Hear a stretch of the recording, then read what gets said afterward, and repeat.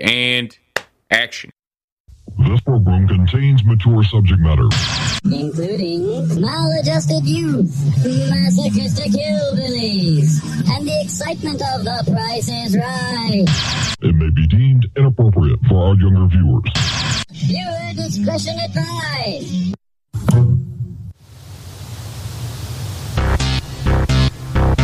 I would like, if I may, to take you on a strange journey.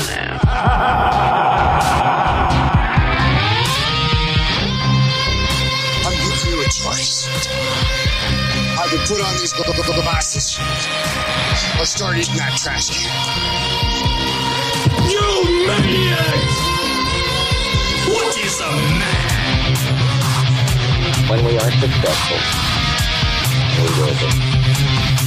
We had a real chance at this. No more!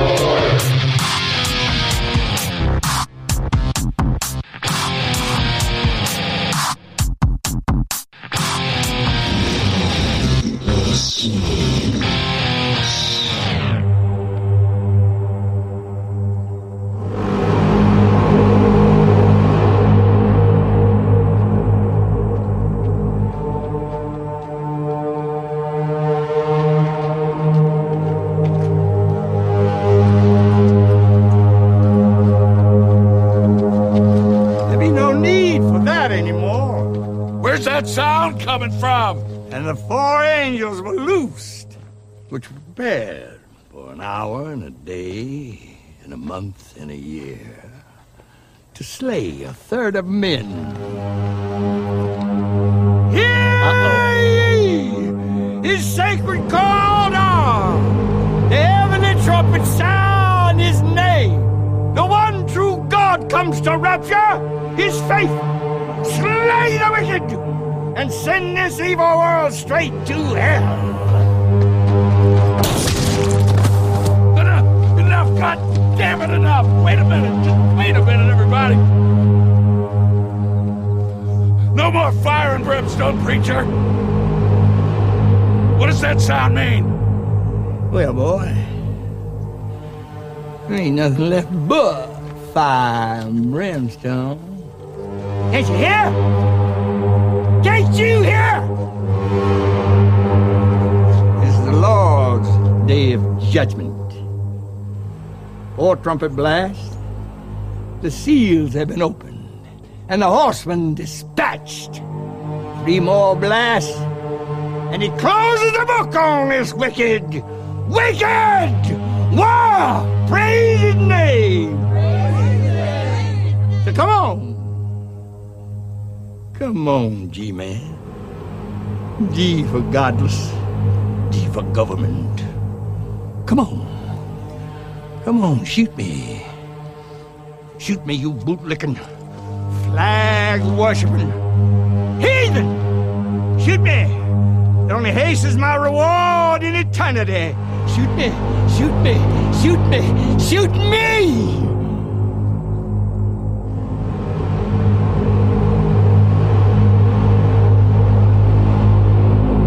What happened? Special Agent Keenan? Special Agent Keenan? What happened?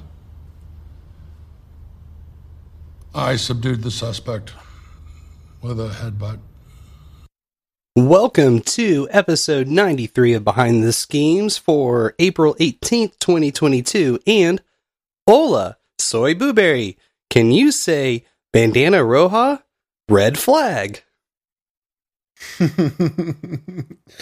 And all the way from way the hell over here on the Bref Coast, where I figured out years ago that Antonio Banderas is Spanish for Anthony Flags. My name is Lavish. What's good? How you doing tonight? I am doing very well, sir. How are you doing, Sir Booberry? Doing well, doing well. I do want to give credit where credit is due. The keeper and some of her coworkers had been going around at work saying that, and I thought it was the funniest fucking thing. Soy la mapa, soy la mapa, soy la mapa. That's right, kids. I'm the map. Whoa. Take it back. We're gonna start over. I'm gonna ask that you not use such graphic language in this production. Would you like me to use more graphic language? Yes, always. Okay. When in doubt, more graphic. You can always go to Zoso's Corner. It's zosocorner.substack.com and see our graphic. How graphic we can get. I almost made the show notes quasi-graphic, depending on what how you could interpret certain imagery that we're going to be discussing tonight. It's always a fine line we walk here on Behind the Schemes, not knowing exactly how much to put forward. Both feet firmly on the ground, right in front of you. Them. Yes. Present them. That's all we ask. Anyway, yeah. Did you have a good Easter? Yes, it was good. And drove and visited some family in the area, and came back and got ready for the show. And I also dug out every single patch that I own because I have a new denim jacket that I'm going to start working on. New jacket, new patches. Old Patches, old Houlihan here.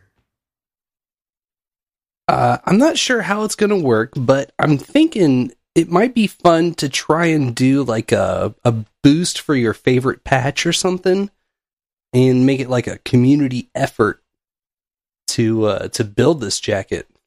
Because I got 3-gallon freezer bags full of patches. It's a lot. You should throw a few on NAS or something and have people vote on it. I want to do something like that. I mean, I got all the back patches too. We were kind of we were discussing a couple that I have. I got 2 Iron Maiden ones, one that is Night of the Living Dead that's really cool. It's like a printed material instead of screen printed. It's hard to describe. Mm-hmm. Sublimated patch would technically be the type. But I got a lot of options. How are you going to decide which patches you're going to post up if you got so many patches? Not sure. I didn't have enough time to really come up with a solid enough plan, but I'm working on it. We'll come up with something. Patches. Name a more iconic duo. You know, the first time I ever met Boo Berry in person, I met him at the Nashville airport with Junta, and I could tell right away when I saw you, just from the patches alone. I was like, "That's Boo Berry. That's the guy. That's the guy." Get him. Then I looked in your eyes, and then I really saw Boo Berry. There he was, staring back at me, or was I staring at him? Meanwhile, from your perspective, you're just standing there at the airport, minding your own business, when all of a sudden a truck pulls up and a strange man comes out and hugs you. Like, what the fuck is going on? You know what, man? It's not the first time something like that has happened. I don't even have to say that for for what's the word I'm looking for. This guy gets hugged all the time, people. You know it. So Saturday we did go to a barcade to celebrate the birthday of one of the keeper's friends, and I met a dude there that I've ran into Minneapolis several times, but this is a guy that there is no bare space whatsoever on his jacket because he has buttons and pins just stacked in there. This is obviously an obsession. There seems to be a culture out there. He told me that was his patches. That was his 35th vest. And I'm flabbergasted. It's very incredibly impressive. And he said that he used E6000 to glue all the pins on. But good glue. Yeah, that's I think the technical term is not going anywhere. Yeah, that's permanent. That's more permanent than a pin, that's for sure. But you don't want to have 1,000 million pins in your jacket either, because things can go wrong, you know. Right. When the whole jacket is covered, every square inch of it in patches, you don't want a needle on every end of that. No. Guys. Actually, if I uploaded all the ones that I've made to a mega folder, but I don't remember if I added it to the show notes. I'll circle back on that. Yeah, you're gonna have to circle back. But it was just, it was nuts because in my experience, with all of the traveling and all of the bar hopping over the years, people in the wild will come up and make conversation like nothing. And that was the norm up until 2020, when I stopped going out for the most part. And now everyone's socially inept because everybody's been inside. Yesterday, except for the people who haven't been. Minus everyone in the mask, it was like nothing had changed. It was a little jarring just because, I mean, I myself I'm just not used to really having too many public conversations with strangers, but there's like 5 or 6 people throughout the day. Even played pool with a couple of dudes who whooped my ass. People are so friendly. Oh, nice. I hope you didn't lose any money on it. Nah, I got him a shot of Hennessy. Oh, good. No, yeah, whatever. Yeah, man. Everybody wants to do it. Everybody's in such a good mood, and everybody wants to go out and have a good time and enjoy. And I'm sure it's even more so around where you live because it's so cold in the winter that in the summertime, everybody wants to get out and party, right? Yeah. Yep. All the outdoor bars become dog parks and people congregate. Yeah. I hope it's a sign of good things to come. I think so too. I hope so too. And even around here in communist psycho land, it's just about back to quote unquote normal. Like I can walk into any store now without a mask and it's not a big deal, which to me is just, that's it, dude. That's like all I really wanted was just to not have to wear a mask all the time for any reason. And even people, and then it also makes me happy to see that people who work in restaurants and establishments, they also don't have to wear masks, which is great. Because I feel bad for them. Those people have to like sit back there and wear it, 10 hours a day, 8 hours a day. Yeah. At least. That was the experience when I was working at Menards. Yeah. 8-10 hour day. It's just sucking in spit. Sucking in, they've had the studies with the plastics of those blue masks, the poly, whatever. Would you dare suggest that people wearing blue masks would be inhaling microplastics into their lungs? That doesn't Not sound... only would I imply it, but I'm trying to look for the exact polypropylene. Polypropylene is being found in people's lungs all over the place. And guess what? Everybody recommended it. What type of mask everyone wear? Fucking blue, 3-ply, disposable, propylene, non-woven fabric mask. Fucking social credit deducted. I have to say, these apps on my phone are really listening to me a lot for ads. Seems like everything I say, they start tailoring ads to me. And then when I hang out with people, they're like, when I hung out with you, everything that I said became an ad on my phone. Yep. Oh boy, I wonder if anyone cranked up the volume on me or something. I don't know. You never know. How am I supposed to know? Maybe it's all of our Amazon friends in somewhere in the East Coast, United States. Yeah, somewhere. A lot of spooks around here. Yeah. But yes, I shit on Langley literally last week, but okay. Yeah. I did totally see that article, the implications about the microplastics. Yeah. It's gnarly. Not good. Not good. Just back in my day, we used to just smoke that shit. I'd have all fat girls in town getting me diet pills. So go on down to the store and get me some diet pills. I was doing that all the way till the mid-70s. Oh, man, that's great. I'm quoting somebody, by the way. Don't email me. And if you are going to email me, lavish@behindtheschemes.com or lavishblast@gmail. Want to get into some tarot card action? What is the tarot card for this evening, Sir Blueberry? From the Sigil Arcanum deck, we have the 10 of Cups. The 10 of Cups. Yes, this is a kind of a big deal. It's a big card. 10 of Cups is a big card. It's like a festival almost. It's like this big festival carny situation has shown up. And it's a fucking party.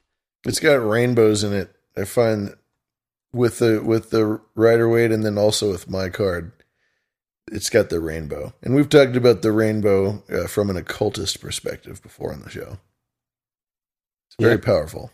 Yep. Very, There's very people powerful. dancing, arms are upheld in the air, rejoicing.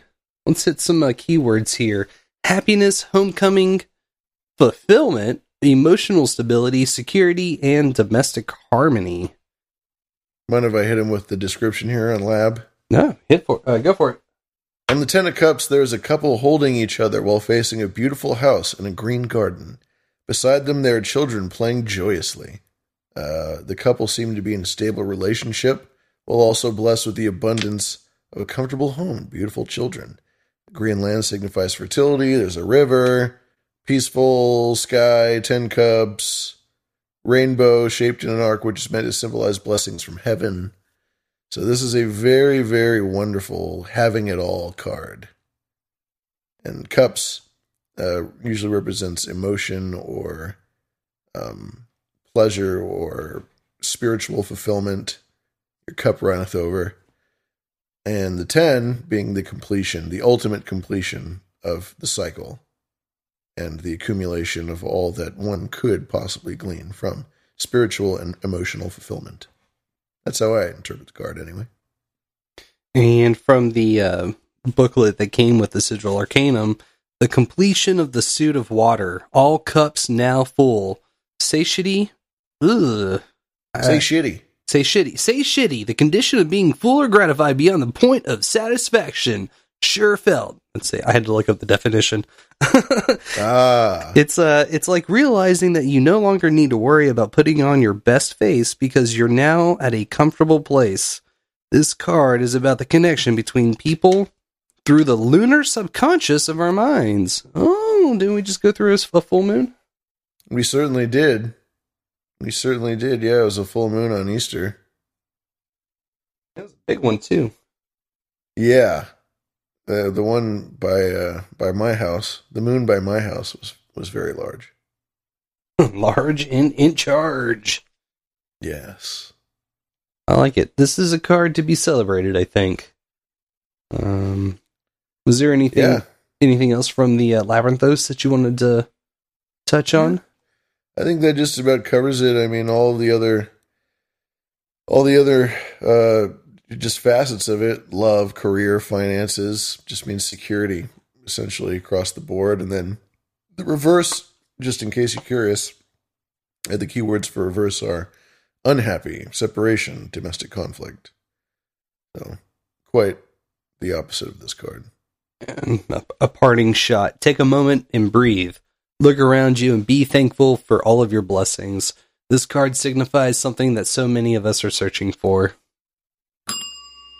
Yeah, this card kind of reminds me of the Buddhist doctrine of you already have everything that you want.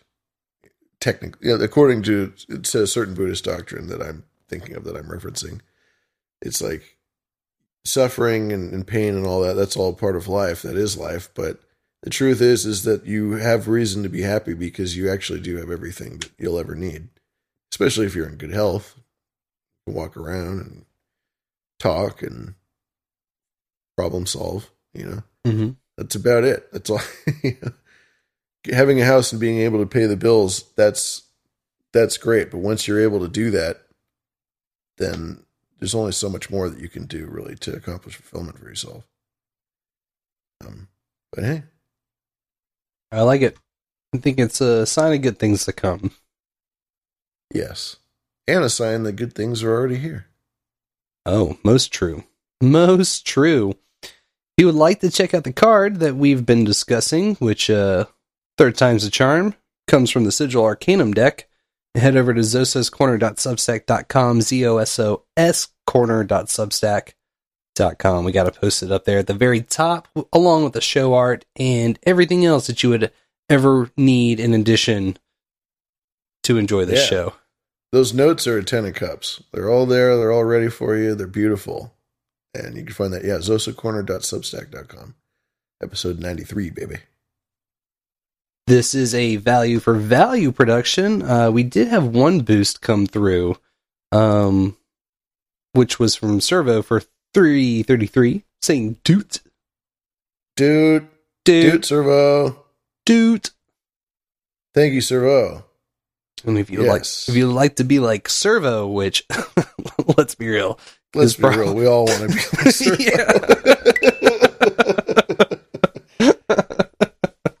I think that guy's pretty great. You can head over to nudepodcastapps.com. Get yourself one of them fancy, new, shiny podcasting 2.0 apps. That's right, nude podcast apps. You can check out chapters. You can get some transcripts going for you. You can see all of the sexy art that we use for our chapters. If you're on the Spoofify, or you're on the iSuck, or you're in the Spoofy, you're not getting the other half of the show. Because every time we bring up something new to the show, we got something special for you.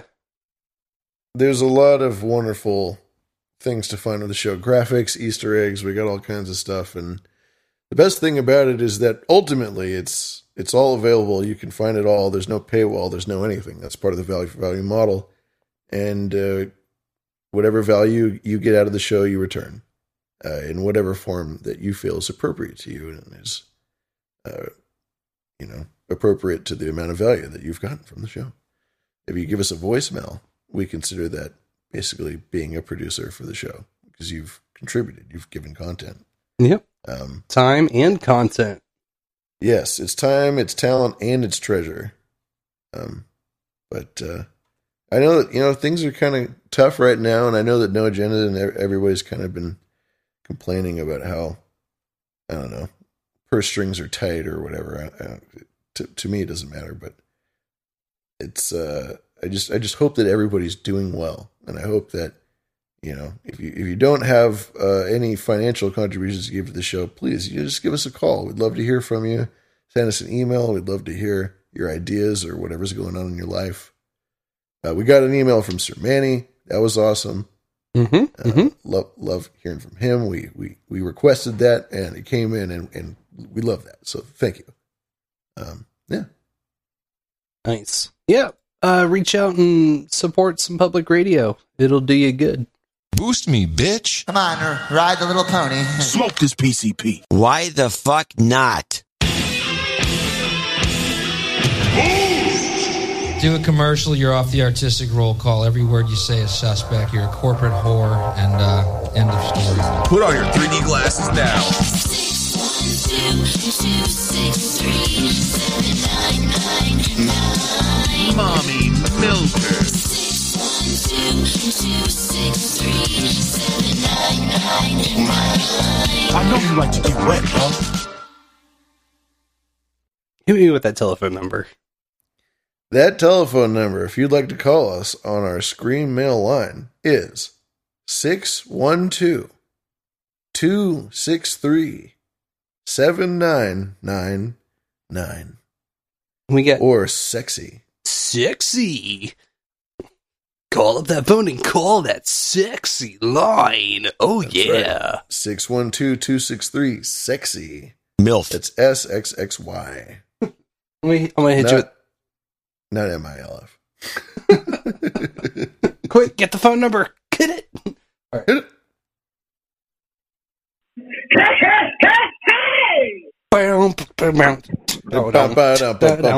Can't touch us. She's a very freaky girl. The kind you don't take home to mama. Pick it to the right time. And get her off the street. She likes the super freak. She likes the boys in the band. I'm her all-time favorite. Do you know? I gotta stop. This is crazy. I don't want this. Hey. We only got 2. Do you want to go ahead and blow our load now? Let's blow our load. Let's prematurely. The masses never revolt of their own accord, and they never revolt merely because they are oppressed. Indeed, so long as they are not permitted to have standards of comparison, they never even become aware that they are oppressed. Is that Aristotle or something? I'm not sure. I know someone was throwing around Aristotle slavery quotes earlier. I did see, I think it was Mary Kate Ultra, I believe, on the No Agenda Socialist. Yes. I'm curious about this now. Masses never revolt. First I said the masked never revolt, which I was like, ha. George Orwell. How could we have missed that? Yeah, he's a communist, that's why. Shut him down.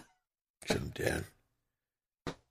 Yeah, yes. People seem to really enjoy it. Or at least, I don't know, the Emmanuel Goldstein portion of 1984. Of course. The state made that all up.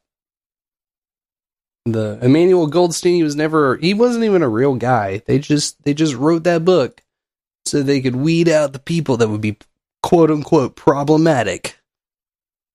I feel like there's a lot of that going on today. I think that QAnon was definitely that to a certain degree. Or if it wasn't to root people out, it was at least to distract people and put them on the wrong path. And to trick them. But I will say, in aims of trying to position myself to appreciate things from another angle, in my mind, it would make sense that, yeah, I was holding a revolution for equity, a revolution for science, a revolution for being part of the solution. It was a real coming to and an awakening for a lot of people. For what? For QAnon? No, I'm saying if I was to step into the shoes of someone that has been all aboard the COVID train, the 9/11 train, everything, if I was fully bought into the system over the past couple of years, I would argue that there's a lot of people who truly feel that they have been fighting for a revolution in the name of bringing equity and science to the forefront of everybody's mind. There's people out there fighting for it. So on one side, the maskers, you mean? The maskers are fighting for science and equity. Yes. They've already started their side of the revolution, I guess, is what I'm trying to say. It's not a revolution. It's like to them they're heroes. They're the smart, responsible adults that are, following the rules and doing what they need to do to make sure that we all survive, That's the mentality that I get from these people. And then all of us are just we make it political. It's because of us that it's political, and it has nothing to do with the fact that it's bullshit and none of it works, and it's all fucking theater put on by people that are trying to rob you, and it's obvious, and they just don't get it because they're so fucking naive and they're so Dimension B that they think that they're in the right. Yeah, I guess you're right. They think that they're at least on the forefront of some battle against us, the mindless mob or whatever. Mm-hmm. Yeah, I mean that's just, I guess that's where I was taking that. It's highly disturbing at times, I think, is the only way that I could really describe it. Well, the good news is that things seem to be brightening up. I mean, they keep warning us that there's going to be another lockdown and another virus that's going to come out, but I don't know if people are fucking down to do that, honestly.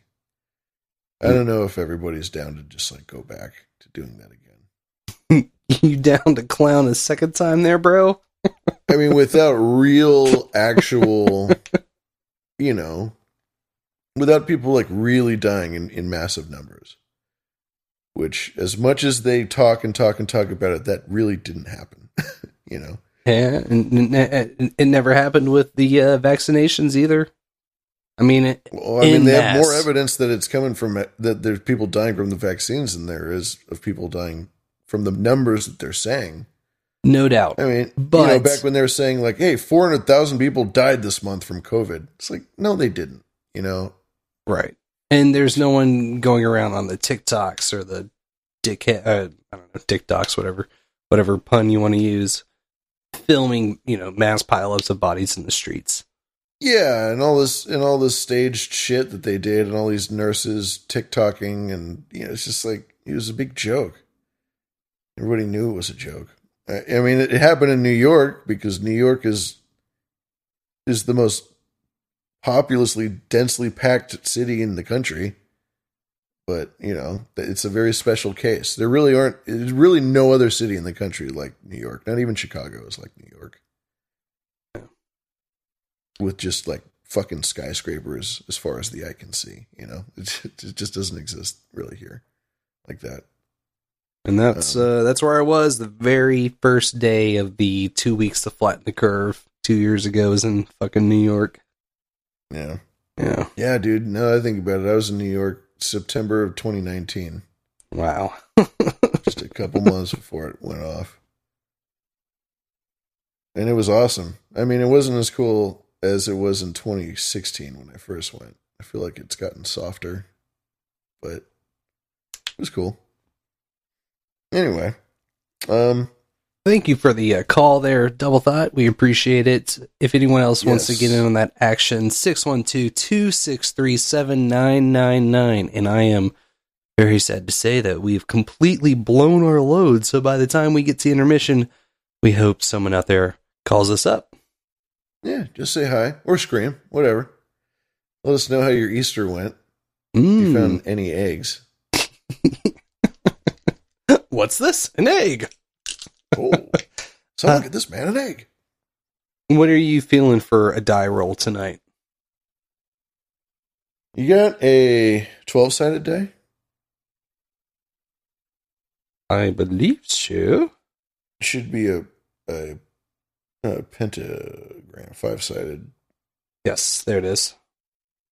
There you go. Let's just roll for highest out of 12, yeah? Let's do it.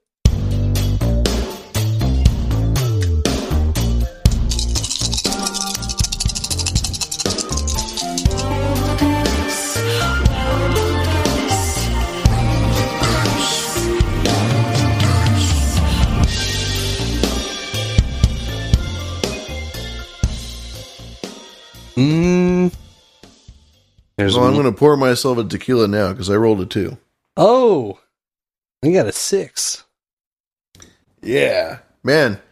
Sometimes I feel like I'm playing D&D again, you know? And I'll just be like, oh yeah, oh fail. Oh yeah, oh fail. And I just fucking roll low. And then it'll be like, oh, you search this desk. Oh, okay. Oh, I roll a perfect 20. Oh, nice. You found a muffin. What's this? A muffin? A muffin. Do you know the muffin, man? Man, do you know that muffin? You know that muffin, man? Shit. Remind me. Who was going first? Well, you won, so you decide.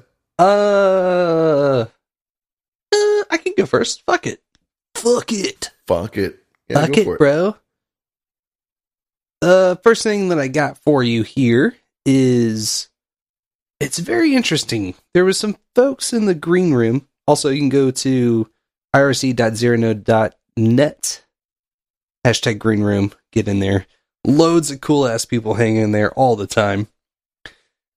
But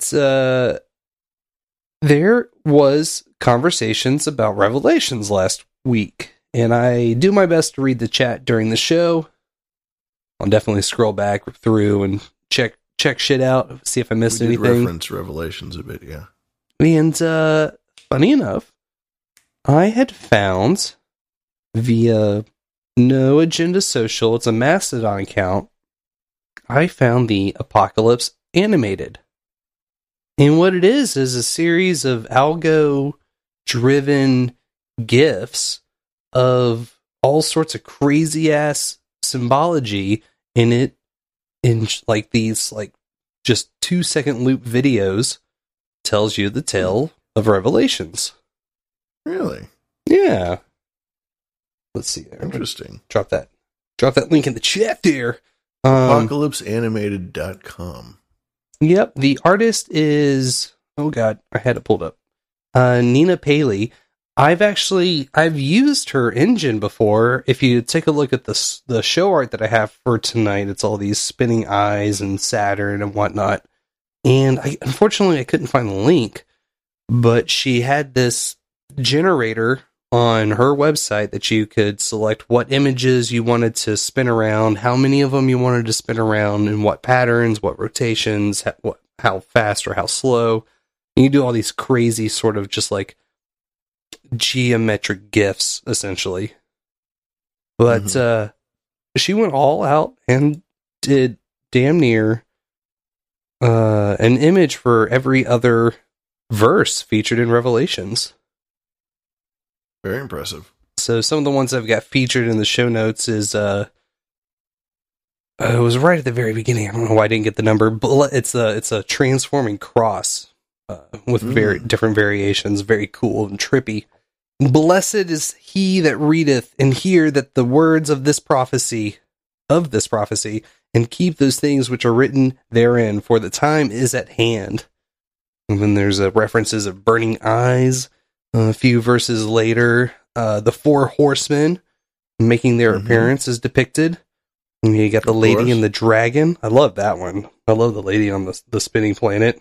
It's very spooky. Yeah. And then you've got God coming down and reaping mankind. It's like, what, 3/4 of the way through? Before, or it's like right after the rapture, I think. I really wish I'd pulled the verses. I'm a dumbass.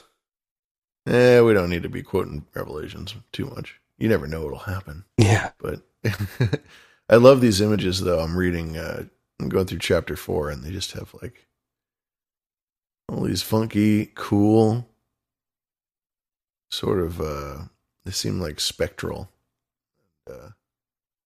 Yeah, the fractal, I mean. Yeah, fractal. There you go. Chapter 17 gets could, I guess, get someone out there a little randy. It displays the whore of Babylon making her appearance. There's some there's some really funny shit in here. I like it a lot. But I'm also incredibly immature, and my jimmies would get stewarded by something such as this. But yeah, Revelations is great for this because it's the most freaky deaky of all of the books, and it's the most heavy metal book of the Bible. It's definitely the most heavy metal book of the New Testament. I will say that, because the Old Testament is pretty fucking metal, but the New Testament, which is mainly just the life of Christ and really the life of Paul and a couple other people going around and figuring out Christianity. Then it ends with this, and this is just like, whoa. This is not just some guys hanging out in Jerusalem anymore. This is next level shit.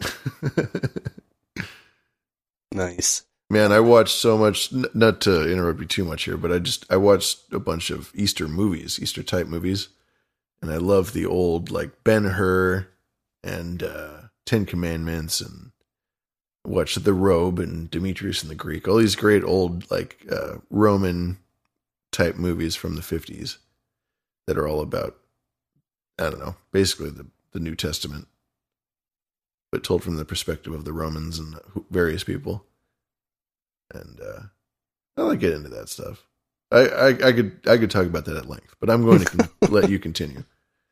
I'm not really sure if there is anything else that I have to say. I would 10 out of 10 recommend checking this out if you like this show and you like the things that we discuss.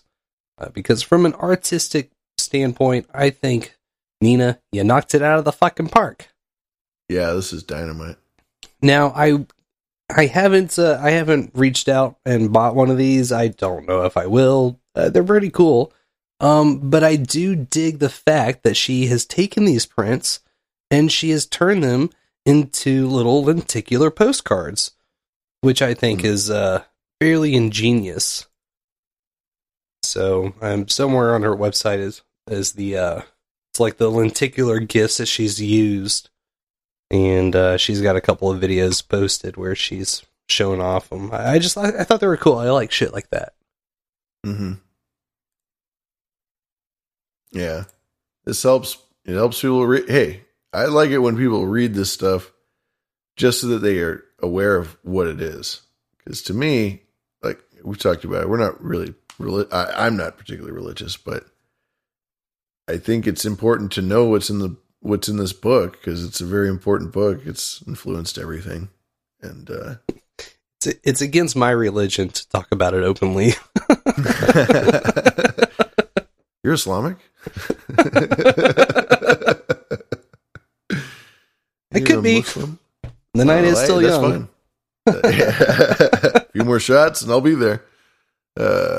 Nice. That's so offensive. I'm going to go straight to hell. What is wrong with you? Ooh, oh, hey, oh, whoa. Back to the sands. Oh, hey, oh. How dare you? I was thinking this when I was watching these movies. I was watching Ben-Hur. You know the movie Ben-Hur? With I've Charlton seen Heston? it. It's the one that's got the big chariot race. That's correct. Is the climax, right? Yeah, and it's a fucking great scene. That chariot scene is actually really awesome. It totally stands up today. It looks like people are just getting murdered. Like I will be honest, I'm more familiar with 10 Commandments because that was the one that was like the once a year watch for Easter. Mm-hmm. Mm-hmm. Yeah. And that one, I mean, that's Old Testament stuff, so it's pretty out there. With Ben-Hur, it's told from the perspective of a member of a wealthy family in Judea, a wealthy aristocratic Jewish man who's also played by Charlton Heston, and Jesus's life is like happening in the background of this guy's story. And so he's going around and he gets sold into slavery and he has to deal with all this Roman bullshit. And meanwhile, on the side, Jesus is born and raised and does his thing. And the movie ends with the crucifixion. But I was just marveling as I was watching this at how just inaccurate a lot of the stuff that was going on, you know, as opposed to what was told in the actual Bible. Like when he's crucified in the movie, there's a shitload of people there. It's like the whole country stops what they're doing and goes out and it's like, oh my God, they're crucifying Jesus. And all the Romans are like, oh my God, I can't believe we're doing this. This guy is so, you know, like, wow, oh my God. In the Bible, that is not, I mean, even in the Bible, they're like, yeah, there were 8 people there and, you know, these guys are just doing their job. It was a Tuesday to them. And, you know, it wasn't a big fucking deal until a little later, until 3 days later, as a matter of fact. And just another day at the crucifixion depot. It's another day. All right, boys, let's do it. I want to be home, for dinner here. But in the movie, it's like, oh, everybody in the whole country stops what they're doing. Oh my God. Anyway, it's just stuff like that. It kind of irks me. I know that they always are making stuff that's more not historically accurate, but just literally accurate to what the fucking Bible says. You know, at least just do what the book says. Stop. You know which one I never did see was Passion of the Christ. I never saw that either. Oh, I heard it was just kind of just a bunch of violence. I mean, that was probably like as realistic as anything gets. It's just them torturing his ass for 24 hours. Jesus, not another snuff film. Sorry. The ultimate snuff film. The whole point is that they just fucking rocked that guy. I mean, he got the worst death that you can ask for. And everyone was like, man, that guy died so rough that he actually just like paid for all of our sins just now with how rough that just was. And Mel Gibson was like, oh yeah, I'll show you. I might check it out sometime. It's on a list somewhere for me to watch. We can put it on the B list for Behind the Schemes. Yeah. Put it in the C drawer. Put it in the C list. Yeah. I don't want to insult the great B movies that we have to watch. Oh. That is, yes. Incredibly accurate. Nice. Yeah. Nice. I think that's I think we'll close the book there on Revelations. Play, goddamn you!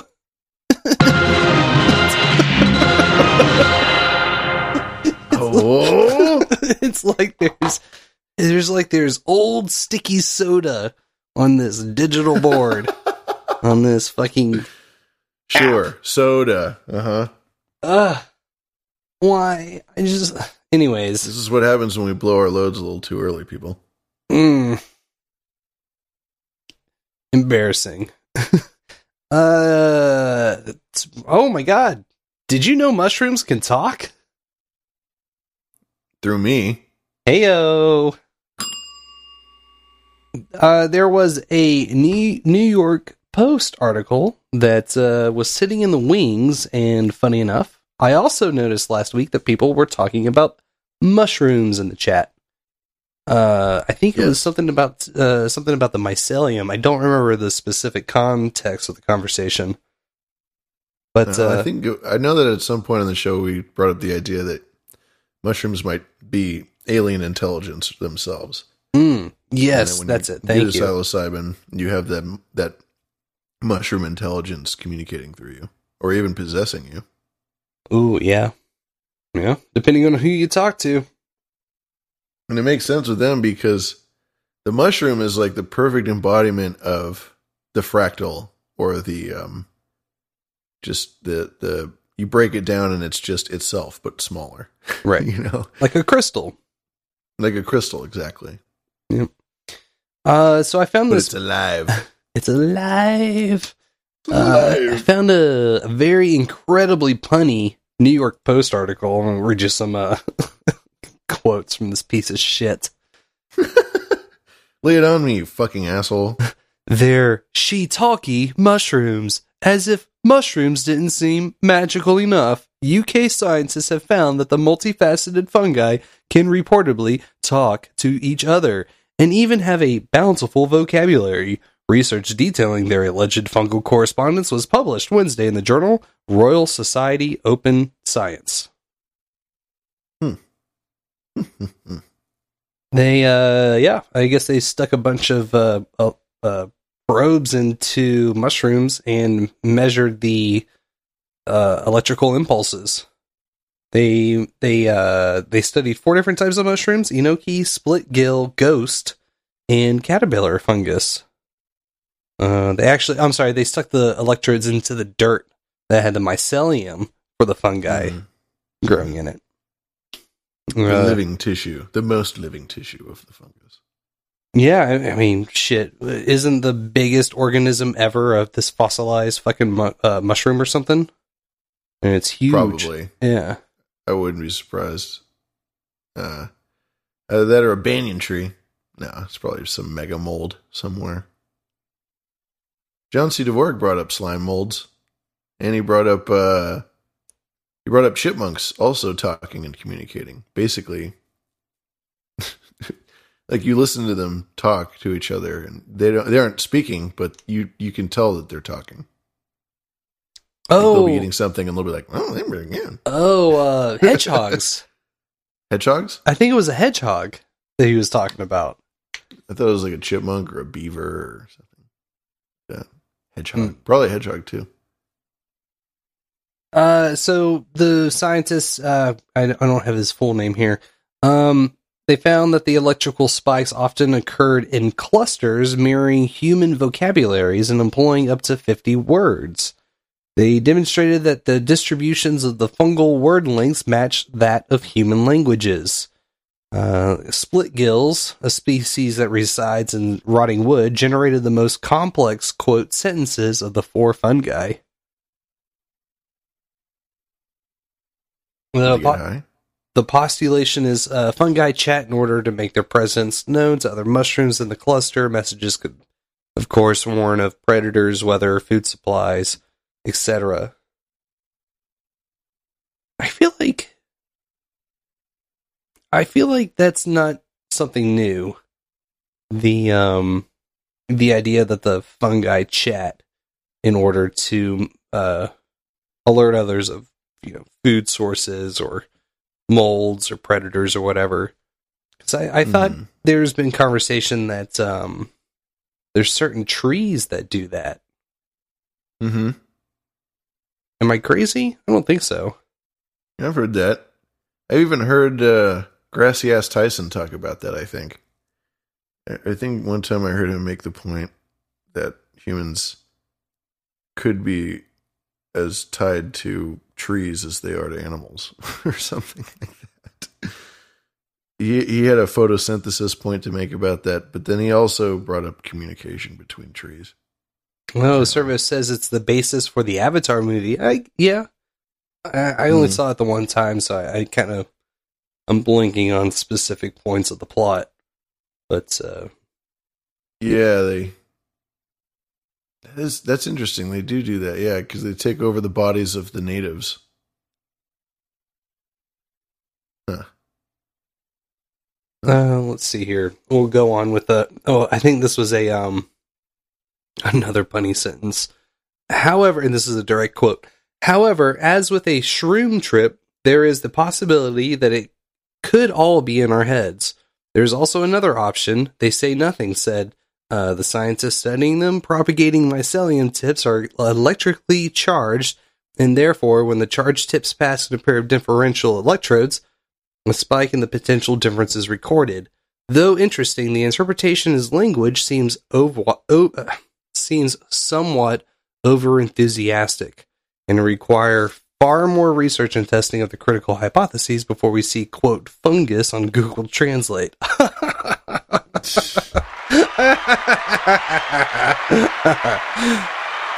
Google ad, by the way. Dumb.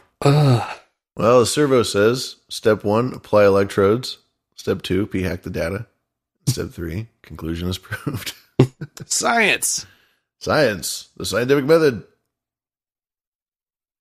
What do you think? You think, I'm totally into the idea that fungi communicate.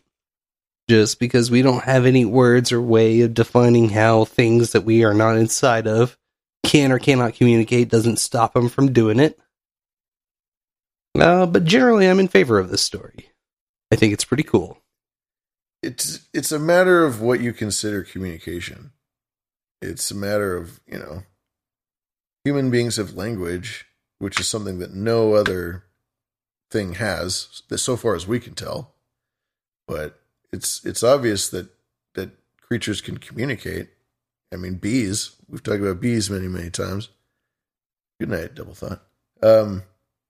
They have this magnificent way of being able to communicate. And I believe that John Fletcher brought up the other night talking about frequencies and how if a certain bee will get towards another, close to another one, they'll start fighting because it just fucks with the frequency. So I don't know. To me, it's just what do you consider communication? And like when you mow your lawn, the smell that the grass emits, they say, is a scent that is meant to tell the other grass, hey, watch out, we're getting fucking cut here. Like, would you consider that communication? I wish the lawn screamed every time you mowed it. It does. Every time you smell that beautiful, freshly cut lawn scent that I love so very much, I am literally enjoying and hailing the screams of my lawn. Man, you got them Vlad vibes. Yeah. Vlad the mower.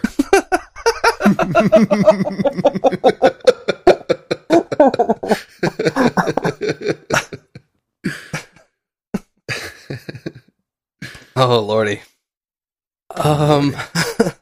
Of course, there's other scientists that aren't as enthusiastic about it. I think more research should be done, which I'm totally about. Why not? Let's figure it out. Figure it the fuck out. Why don't you figure it out? Hey, scientists. Figure it out. That's all I had on the mushrooms. Any final thoughts? Yes. If they have blue in them in the mushroom, it doesn't necessarily mean that that's psilocybin. So watch out. Do it in the name of science. I absolutely hate science. You don't even have to think about it, dude. You don't even. The CDC is like this whole governmental body with scientists and shit that just tell you what to do. You don't even have to think about it, dude. The government is just this government thing that just tells you what to do. You don't even have to think about it, dude. No doubt. Do what you're told. Listen, Linda. Are you you want to continue on with a little more of the Kyle Odom manifesto? We can hit that for a little bit.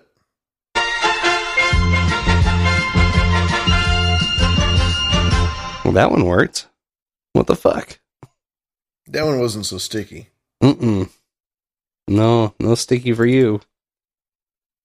No stick for you. All right. So, what do you remember about the last week when we were discussing Mr. Odom and his 100% sane manifesto? It ended on a high note. I remember that. Talking about, I don't know, it was getting weirder and weirder. It was a lot. He wrote a lot of that manifesto. So we got this guy who is a self-professed genius. He's got all these transcripts and military records. Hero. Yeah. He's by all standards a decent and highly confident fellow. And he was into meditation and was giving it lots of practice, lots of time and effort until one day he cracked something and met a conscious outside of his own during one of his meditations, and it kind of unlocked a part of his brain. But in the course of doing that, he alerted this quote-unquote presence that he was tuned in to some capacity, or tuned in at some capacity, and he started getting followed. He started getting these weird encounters with strangers on planes, people suggesting that he could, or that they could read his mind. For example, they made it hard for him to sleep. They made him look like shit for job interviews. Basically, they tried to break him. And where we last left off, let me scroll back here. He was getting harassed by groups of them in public, and one way that he could tell that it was a group of these quote-unquote Martians was they would like point at him, or they would sniff around him. They were taunting him, and they were letting him know that they were watching him. Yeah, and like Bushi points out, it was in my opinion 100% gang stalking to some degree. Now, whether or not the people that were doing it were human or alien, or whether this even happened or not, what he is describing, regardless, is fucking gang stalking. So we last left Kyle off in a bakery. So one day, and we're reading from the manifesto now. And one day I was in the bakery at Safeway when I got surrounded by a bunch of old men. Some of them looked at me and sniffed, so I knew it was them. They started stimulating my penis and anus simultaneously. Then they spoke aggressively. They said, "Humans are nothing more than the result of a successful genetic experiment. You are a threat to the way these people think, and you can no longer be free in society. Your life is over. You are nothing but a toy. Your purpose now is to suck their penis." They continue to say sex slave. Sex slave is what I want to be. They continued to say other explicit things that were so obscene I won't repeat them here. Before they finished talking, I became enraged. It took every ounce of willpower I had not to kill them. I left the store and tried to calm down, but it only got worse. The rest of the night, they continually stimulated my penis, and I couldn't stop ejaculating. It got to the point where I was in serious pain. Jesus. Have you ever had that happen to you? I have. No good. It's no good for nobody. Enough is enough sometimes. Oh my God. This one time I was with this one chick for 4 days. At the end of the 4th day, I was like, I have to go to work. I have to drink water. I'm in pain. Please let me go. Anyway, please continue. Get my pen out. I have to drink water. It's like for 4 days, all I did was have sex and smoke weed. It's like, oh my God. Oh, no. I thought it was a dream come true. And then at the end of the 4th day, I was like, I'm in so much pain. Okay, anyway, please continue. They finally stopped after I broke down and became completely distraught. I knew I couldn't take it anymore, so I attempted suicide. I filled a charcoal grill with lit coals, put it in my car, and rolled up the windows. I reclined my seat and laid there calmly, then fell asleep. I should have died, but they woke me up in an extreme panic, which caused me to get out of the car. As I slowly regained consciousness, I felt very upset to still be alive. I had no clue where to go at that point, so I decided to check myself into the VA. They shipped me straight into the mental ward and I was admitted. Nothing improved while I was there. The medication they gave me did absolutely nothing. I just sat there surrounded by a bunch of psychotic people and became exasperated. I knew their goal was to ruin my life by making me into a crazy person. I became determined not to let that happen, and I started fighting back. After leaving the VA, everything I tried to do with my life was sabotaged. They didn't want me dead, but they also weren't going to let me live. In desperation, I went back to the altar to ask them what they wanted from me. I didn't know what else to do. And then it looks like it's a note here in parentheses. Before I tell you their reply, I need to make an important caveat here. I had endured so much abuse by this time that I was numb to them. The details of what they've done to me aren't essential to the story, so I won't include them here. If you want to know more of what I've been through, or more about them, write me. I've just realized I've been tortured more than a POW. I'm curious if this Kyle has been rehabilitated at this point. I'm also curious when he is released. Or when he gets released. Yeah, you should know that. In the green room, Bully Steed. Let's see Bully Steed's in the chat. I'm gonna have to... That's one thing I haven't seen anywhere is when he gets released. I don't know how long he was thrown away for. I'll have to circle back on that. But continuing on. At the altar, when he went back to the church, where Tim Remington, the pastor that he shot, he preached there. Their response was, "We want you as our sex slave." Thinking they were serious, I sat there waiting for them to do something. All they said was, "Keep coming to church." So I did. After a few more services, I found myself talking to Tim Remington face to face. He was telling me that I should consider becoming a minister. We were in mid conversation when he suddenly relieved. Stick that back. We were in mid conversation when he suddenly revealed himself to me. I have no clue how he did it, but it looked as if his human face became his real face. It only happened for 1 to 2 seconds, but I was able to draw a sketch of what I saw. His eyes really stood out, so they captured my attention. They were huge and bulging. The eyelids were darker green, and the irises were yellow-brown with slit pupils. After witnessing this, nothing else happened. I continued attending the altar for a few more services, waiting for them to do something. They did nothing except for tell me to submit and surrender. I had no clue what they meant, so I left the church and never went back. And you've seen the renderings of these alleged Martians at this point, right? The renderings? Were Yeah. they in the show notes last week? It's in the manifesto. I have the manifesto linked again. No, but at the very bottom, let's see if there's an easy way to get a snapshot here. All right, let's see here.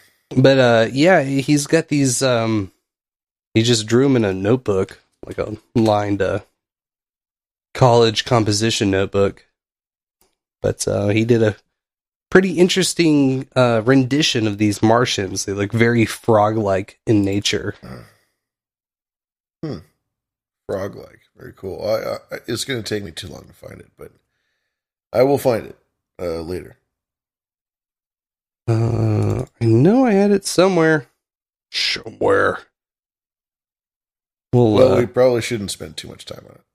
Yeah. After leaving the, so August 2015 to present time. After leaving the altar, they gave me some breathing room. They held back on their harassment and I began to recover. I decided to make one final attempt at a normal life by pursuing a career as a pharmacist. I started taking classes at NIC to finish up the prereqs that I needed. I also started volunteering at a local pharmacy. Unfortunately, they followed me to school. There were several of them in every class I took. They made it impossible for me to study, and they continually harassed me, especially while I took tests. Even with all this going on, I somehow managed to get an A- and A and P during the fall semester. Sadly, my success was short-lived. The pressure this semester, spring 2016, is far too intense. Every time I go to class, they start manipulating my brain until I go into a blind rage. Sometimes they suppress my brain until I begin to black out. They also manipulate my heart rate and flood my body with adrenaline over and over again, making me extremely uncomfortable. The females stimulate my penis when they are close, and the males stimulate my anus. It's incredibly exhausting. I struggle to pass my test. Jesus, what a nightmare. Yeah, and like, imagine taking this to anybody and being like, hey, so I got this problem.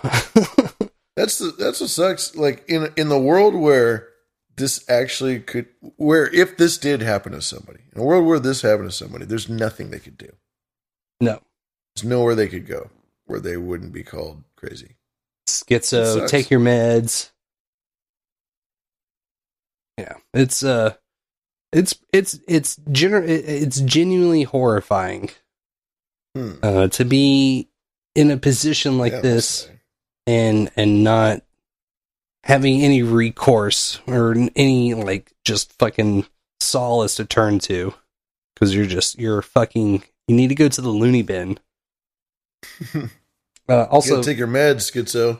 Lavish, I just dropped the I knew I had the image, I just had to figure out which folder it's in, but I just dropped it in the green room there. Oh, this looks like a gourd or a looks like man, it looks like images from like some old African tribes and the art they had and like the fashion that they had, and like elongating the skull, that sort of thing.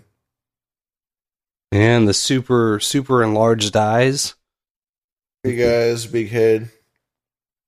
But I don't think he looks ever specifically said that they looked reptilian.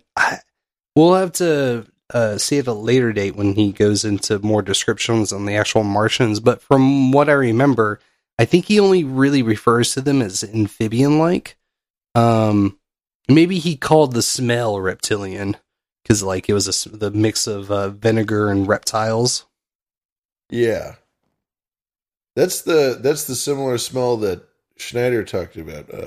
Phil Schneider, the underground military base guy, got shot at by aliens. When he encountered those aliens and he shot them and they shot him, it smelled like shit. He said it smelled like vinegar and ass. Wow. I know turtles smell pretty fucking rank. First-hand experience, so.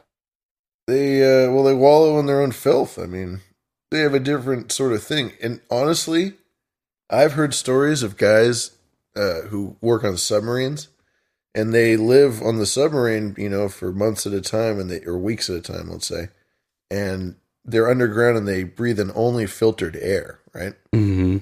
And when they surface again after a couple weeks or months below the sea, they come up and they realize that our air smells like shit. And it's only because we're fucking used to it. We live in it, but we don't smell it. Damn. What do you think about that? I need to get a big old fucker and boom, boom. Boom, boom. Consider that another huge L in the book. All right. Yeah, we go down to the aliens, we're like, this smells like shit. And they're like, you smell like shit. Imagine being me. In my position, with 14 noses all over my body. And you want to tell me that I smell like shit? Hey, man, I can smell you with my tongue, okay? So don't fucking come to me. I can smell what's in your fucking stomach, son. I know what you had for breakfast for the past 4 days. And I'm going to tell you what. I can taste it. You need to get my more eyeballs than Pop-Tarts in that son of a bitch. Yeah, you need more vegetables. You're going to be a freaking diabetic, okay? Oh, and by the way, blam, laser, dead. Pew pew. I like this drawing. It's a good drawing. Yeah, I felt it would be important to just, set more of the mind frame here. We'll continue on here. Sadly, my success was... I'm sorry. I struggled to pass my test, so they couldn't blame this on me failing out of school. I want to continue, but I simply cannot. Every moment I spend in the classroom is absolute torture. The classes themselves are extremely difficult without all this added pressure. The worst part is I received an interview for ISU's pharmacy program. Since I cannot continue with the classes, there is no reason to go to the interview. My chance at a normal life has been ruined. They've also been depriving me of sleep, so I don't have the strength to continue. I was too smart for my own good, so they decided to remove me from society. They were worried I might change the way other people think, which could lead to problems. Problems in the form of scientific revolutions. If we get much smarter as a species, we're going to become a threat to their existence. If you talk to me in person, you will see that I am not crazy at all. The Martians are just so good at hiding in plain sight that no one would know they exist unless they revealed themselves. They are able to fool us so well that what I'm saying sounds impossible. However, they are 100% real. Realize their technology is millions of years more advanced than ours. Think about that for a second. Think about the advancement we made in the last 100 years. Once you do that, try to imagine what millions of years of technology would look like. The president is well aware of them. Of course. Well, that goes without saying. He doesn't even need to say that. Come on. There has to be a communication if that is the case. And, it makes me think they've probably got at least travel within our solar system figured out.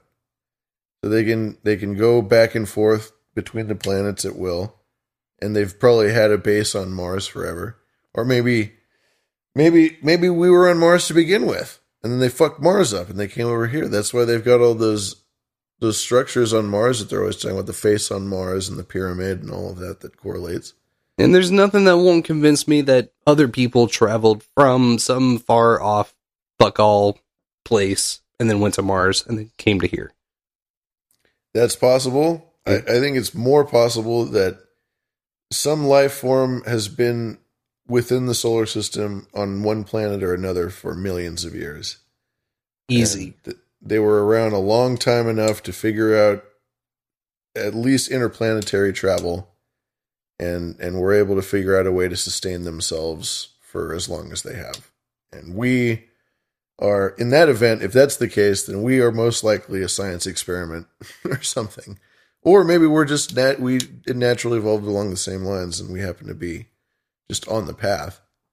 But yeah, I mean, it doesn't seem, it seems wild and crazy and ludicrous. Yes, it does. At first thought, but thinking about the fact that we live in a giant petri dish makes me want to pay my taxes less. Doesn't it? This is the way.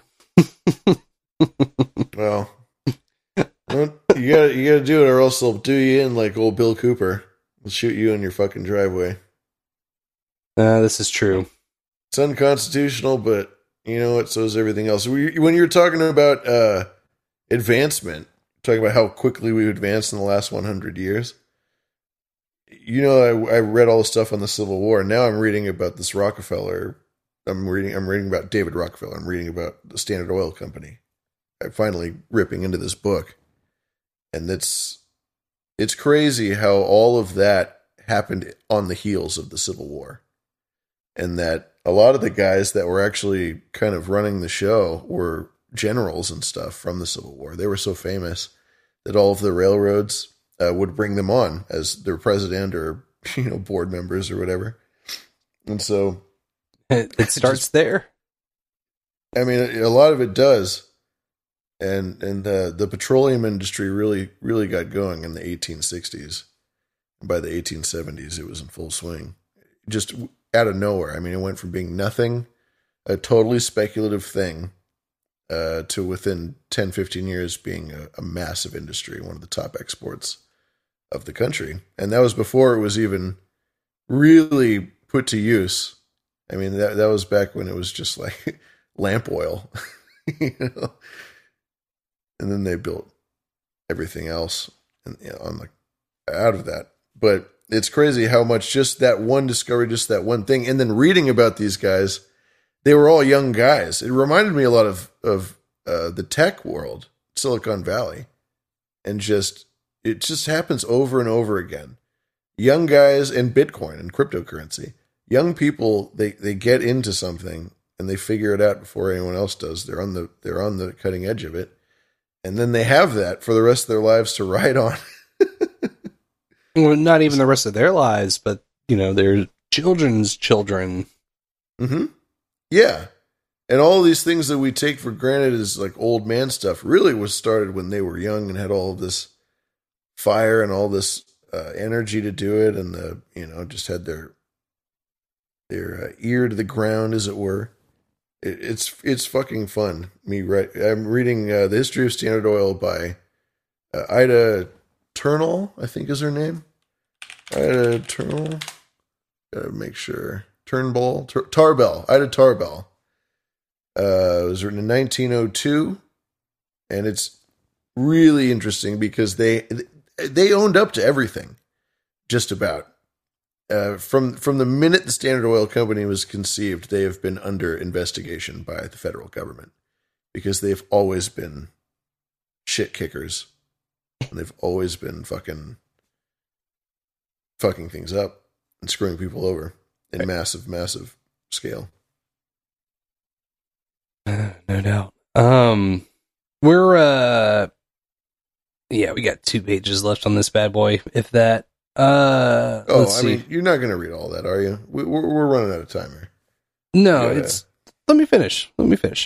The president is well aware of them, which is why I wrote him a personal letter. I hope he does something about it. I have done nothing wrong to deserve what's happened to me. I tried literally everything to find a job, and they sabotaged me at every corner. Initially, I thought the right thing to do was to kill myself, and after attempting suicide twice, it became clear they were not going to let me die easy. My last resort was to take action to bring this to the public's attention. I hope something good comes of it. Just realize that I'm a good person, and I'm completely innocent. Also realize the people that I killed are not what you think. Read Martian Technology to understand. And then he's got 4 points here. To make it very clear, Tim and John were not wild human beings. Wild humans equal normal people like you and I. Tim and John equals minds were controlled from birth by Martians. It's hard to imagine, I know. Nonetheless, it's all true. Why would I give up a career as a pharmacist to do this? I left out many details from my story. I wanted to write out only the most critical events in order to make it coherent. If you want to know more, like how I discovered there are multiple species of them, feel free to write me. That's it. Oh, that's not 2 pages. It's like 3 sentences. Physically, there was 2 pages left. Oh, I thought you meant like 2 pages. No. Oh, that was nothing. Yeah. I'm so sorry. If I had known, I would have never sassed you like that. I'm so sorry. Sorry, you go. No, you go. There is other things featured in this that got us to page 12 of 43 in this version, but a lot of that is the transcripts featured at the end, his military records, so on and so forth. Other things that are included in this is question and answer section, his letter to the president, noteworthy Martians. He's got a big list of them. We got senators, House of Representatives, Israeli leadership. God. Yeah. Are there any names that stick out right away? Can you shout out? Mitch McConnell's on there. Bill Cassidy, Elizabeth Warren. No way. Yeah. Elizabeth Warren and Mitch McConnell are Martians? That Yeah. would make a lot of sense. Let's see here. Mitch McConnell already looks like a turtle. And granted, I'm not going to know every person on this list because I'm ignorant. Just anyone that stands out. Pelosi's on here. Devin Nunes. That was representatives. Israeli leadership. Is Nanu on there? Let me see. Nanu, no. Benjamin Netanyahu. Oh, no, I didn't see him. I guess, was he in office in 2016? I guess so. Of course. He was king of Israel at the time. Yeah. So there's still a big chunk of this. It gets left to go. I don't know if we want to step away from this for a little bit. I don't know if you're bored with it, but we got more things like early civilization in the Bible, our plight, Martian brain and behavior, origins part 1 in the manifesto. Mm-hmm. These are all different we'll sections. We'll definitely bring. Yeah, just on the next show. Yeah, but yeah, definitely. This is all really good stuff. This thing is a gold mine. Yeah. Cool. I am not bored with this at all. It's especially now that I know that there's people in Congress who are Martians.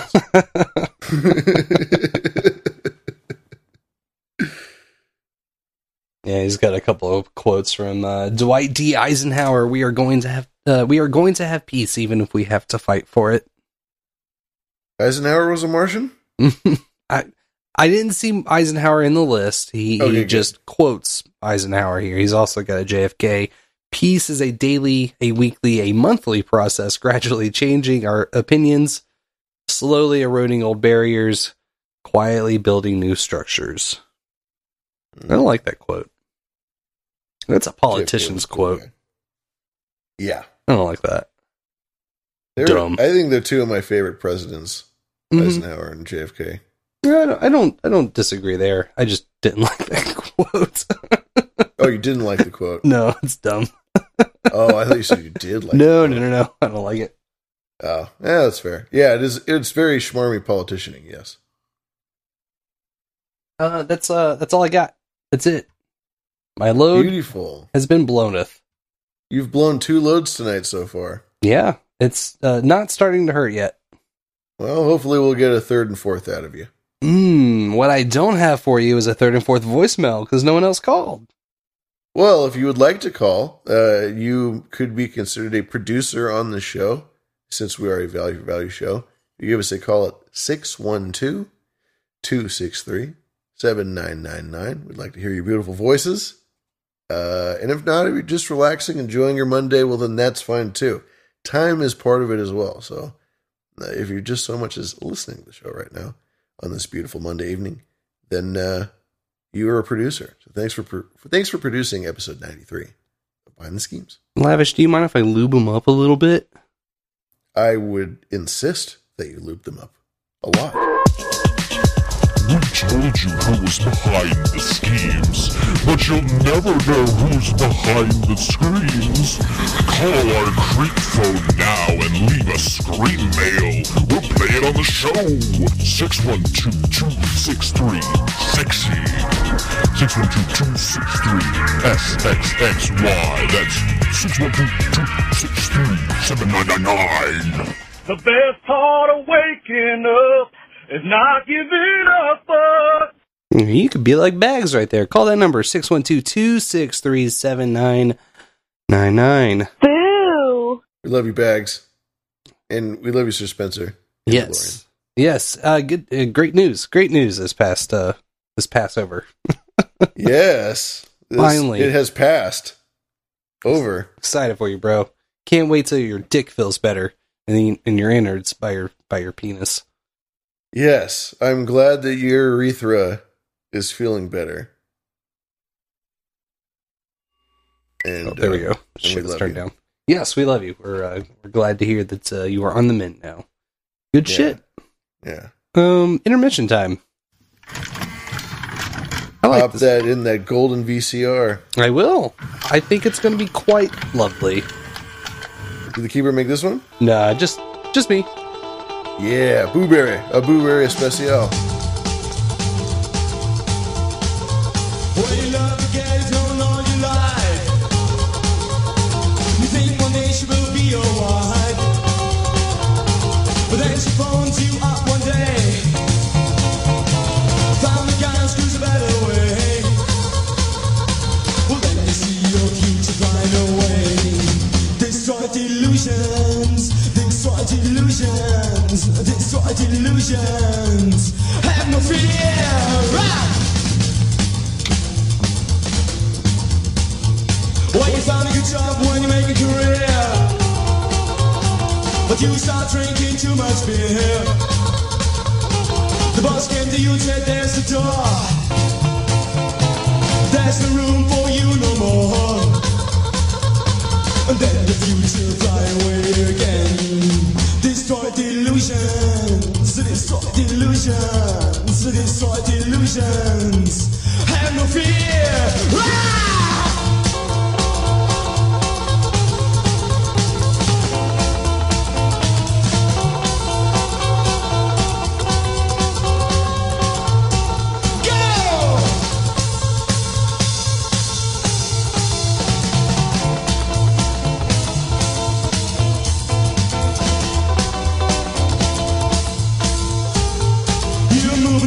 To start a new life, find new work and another wife. Now you think all the troubles are gone, but you made trouble since you were born. But now the story repeats itself again. Destroy delusions, destroy delusions, destroy delusions. Have no fear. To tell you the truth, Luke, your father was a dick. Always defying orders, always putting our lives in danger. Hell, he even tried to have sex with his apprentice a few times, but when he got caught, he acted like we were crazy. That would have been fine had he not done the same thing with your mom. Yes, that's right, he got married behind the Jedi Council's back and thought we were stupid enough to not notice it. Every time I would try to bring it up, he would call me a fag and throw a tantrum. Then he started going crazy after a few bad dreams. Killed Dooku, which I'm pretty sure is a war crime. Killed Mace Windu and even some fucking kids. When his wife and I tried to talk him down, he goes crazy and chokes around like a fucking lunatic. I kept trying to talk to him, but he started babbling slogans at me. So, I let him have it. 13 years of pent-up rage and frustration. 13 years of dealing with backtalk from a kid you rescued from slavery. I went all out. I told him it was the high ground, but from a certain point of view, that was bullshit. I just wanted to cut his limbs and watch him writhe in pain. To suffer like I suffered while dealing with his bullshit for 13 years. I even told him I loved him like a brother just to add salt to his burning wounds. Go on. Ask me if I regret it. I don't.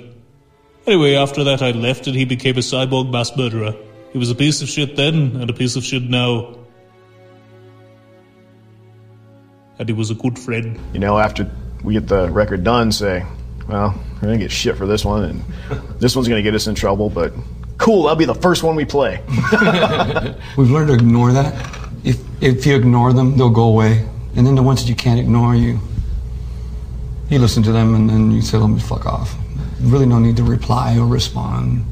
We know what kind of band we are. We know what we like to write. And if you can't understand it or deal with it, shut up and don't listen to our records. Yeah, exactly. Don't listen. Yeah. Tune off.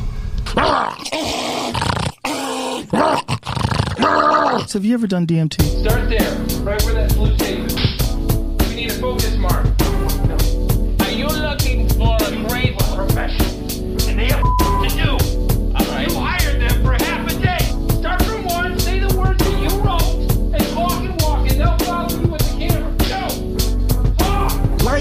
camera knives and tripods too. It's the director's cut to start listing what we watched to put thoughts on film and cassette. No cards or hard drives cause it wasn't out yet. So big, get a pen or open the app that lets you tap out. The titles are yapper cause the preview's over and the curtain's drawn. It's time for the feature presentation. Shakes the Clown and Putney Swope, Clifford, Billy Madison, Uncle Buck, 2010, 2001, Blade Runner, Polyester, Forbidden Zone and Pink Flamingos, Star Trek, Star Wars, Z, Transformers, both Ghostbusters and Back to the Future, Parts 1 to 3, UHF and E.T., the day the Earth stood still, and Mac and Me, Goonies, Raiders, Terminators, Run, Ronnie, Run, Brain Candy, The One, Total Recall, RoboCop, Karate Kid, Going Berserk, Delirious and The Jerk, Akira, Metropolis, Do the Right Thing, Big Ferris Bueller, House Party, Rushmore, both Short Circuits and the Man with Two Brains. Dude, there's too many to fit in this frame. Film teaching me a lesson as it flips by 24 frames a second. One of the biggest things that ever made an impression. On this director's cut, you can see my direction. Film teaching me a lesson as it flips by 24 frames a second. One of the biggest things that ever made an impression. On this director's cut, you can see my direction. It started with Kubrick, A Clockwork Orange, Cinemax, Late Night, man, 3 in the morning, Full Metal Jacket and Barry Lyndon. Then 2001 was the one I had to see again. First Scorsese picture I perused was The Color of Money starring Newman and Cruz. Taxi Driver, Raging Bull, Mean Streets at Prime, Me for Goodfellas, which blew my mind.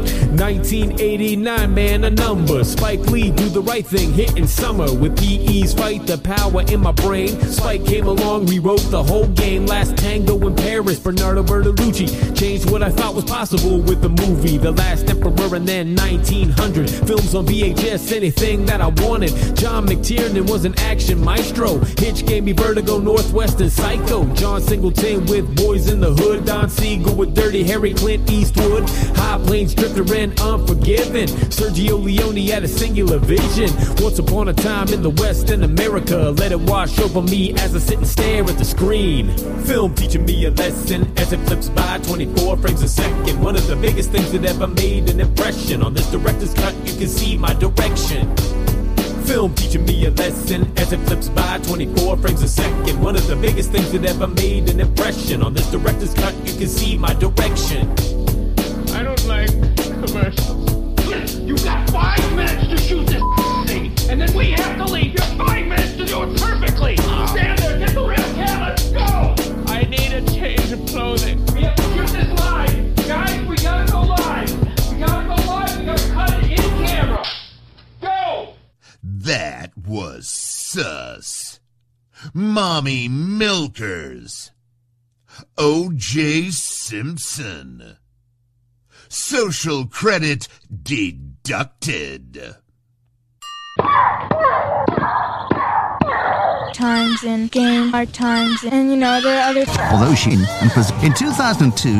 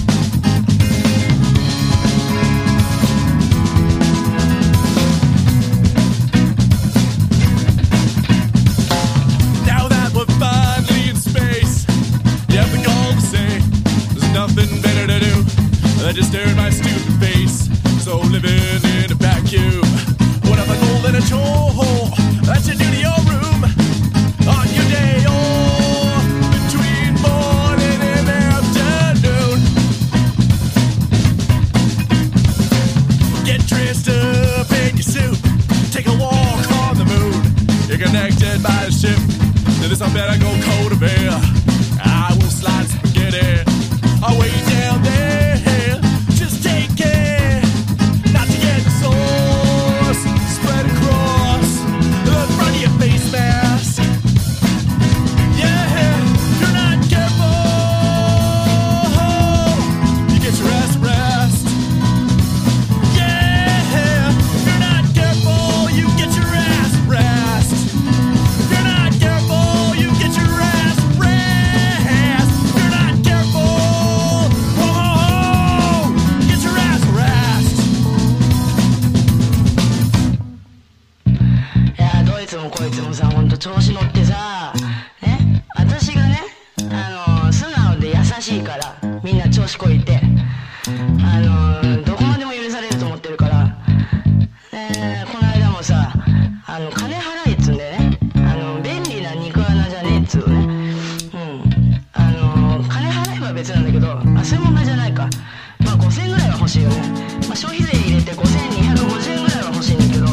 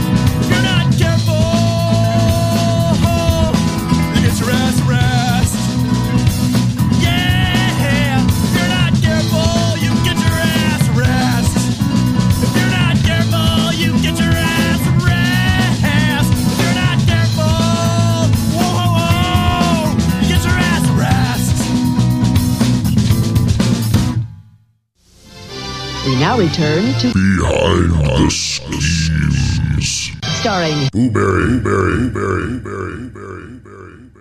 and Lavish. Welcome back to second half of show for Behind the Schemes, episode 93. 93 for you and me. Yes, we're getting up there, man. We're getting up there.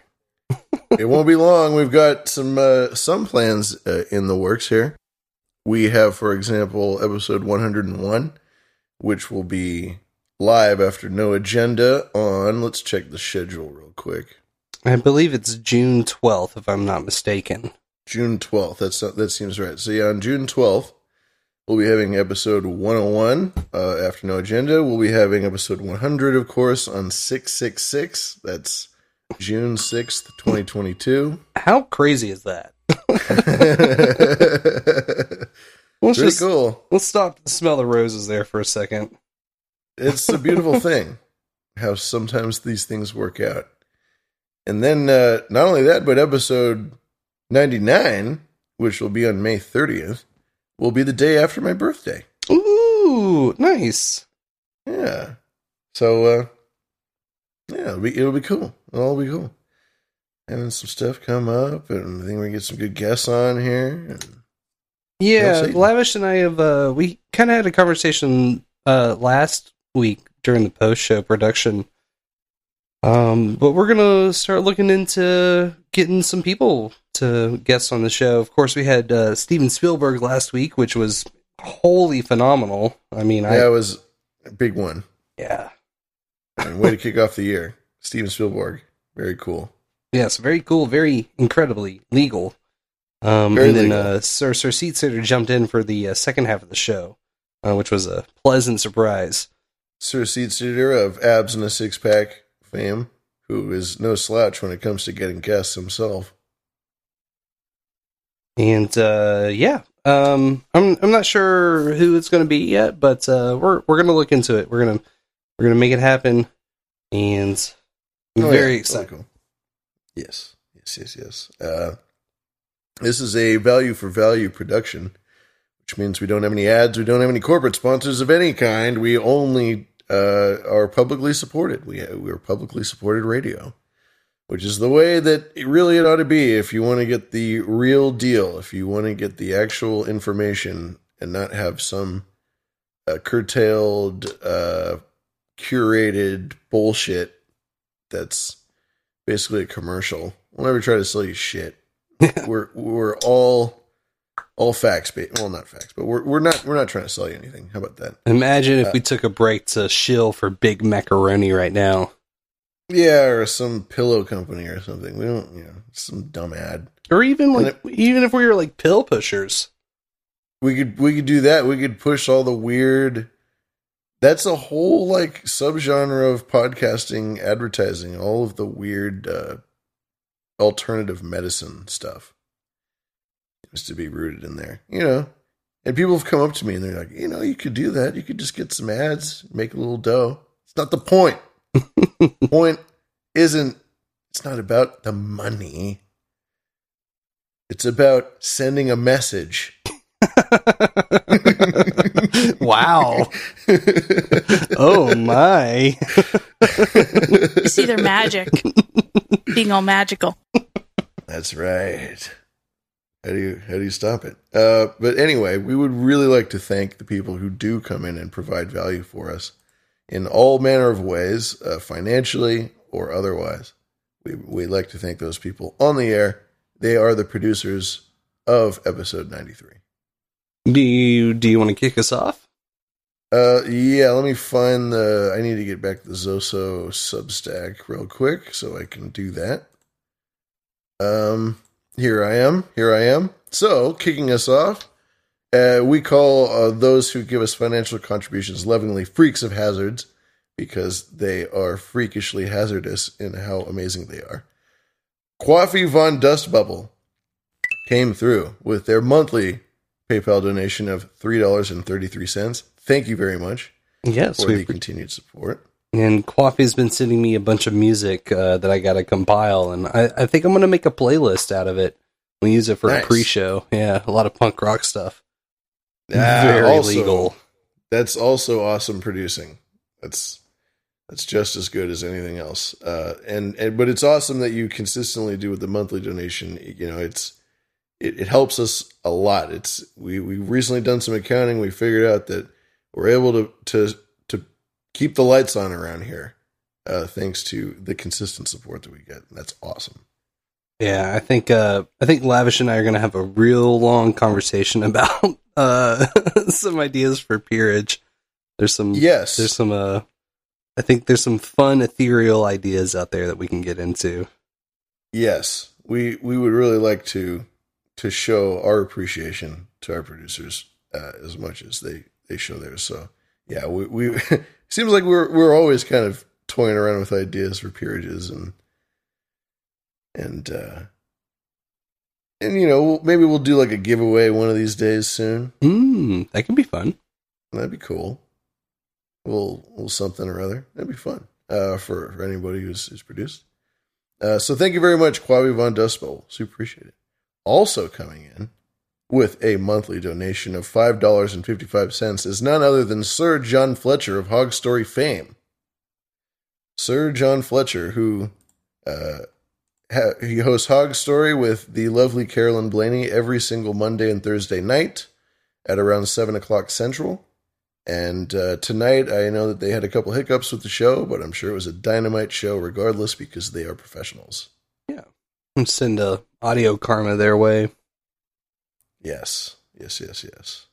But much love to them. They're also on the Boost Chain train, so you can head over there, and nudepodcastapps.com is where you want to go. Start boosting their fun holes. That's right. That's what all the cool kids are doing. Gotta get on the node action. And, for how, for when they adopted the boost bot in the IRC and just reading the boostograms in general to then turn around and, I know Fountain is just the one app, but to place 11th on the Fountain app I just thought that was really cool, really inspiring. You know, just blowing past all these other Bitcoin podcasts. Yeah, there's a lot of podcasts out there.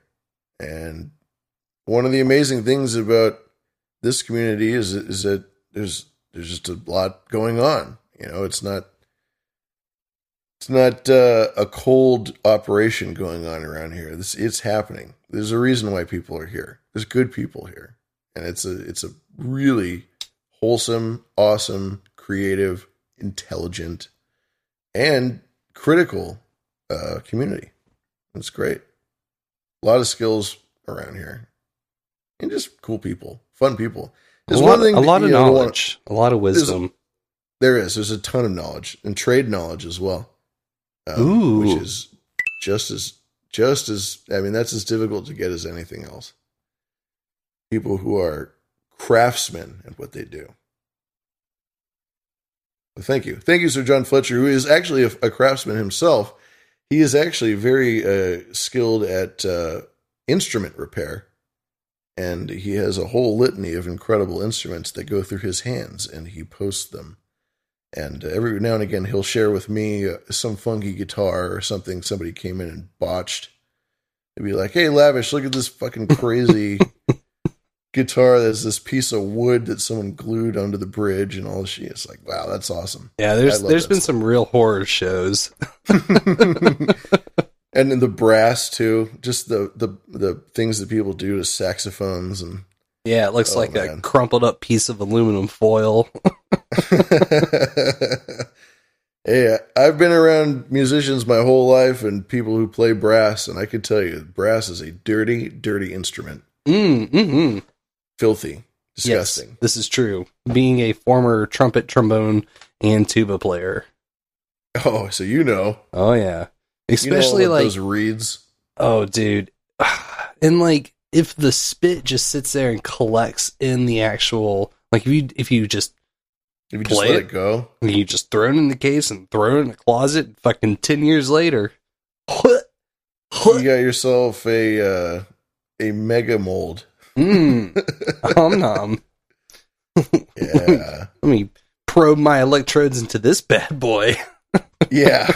You can definitely make that thing talk.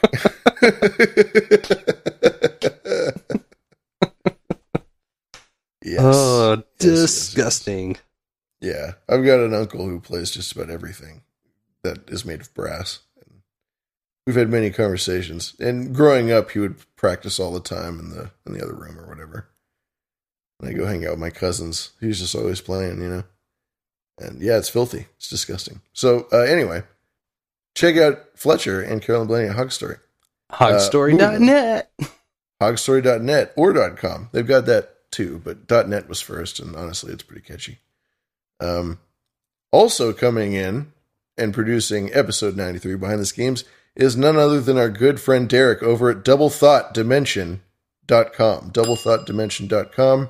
He hosts a podcast there, and he sent in his it's not even a monthly donation, it's like a weekly donation of $3.33, and that is super, super generous, and we really appreciate that.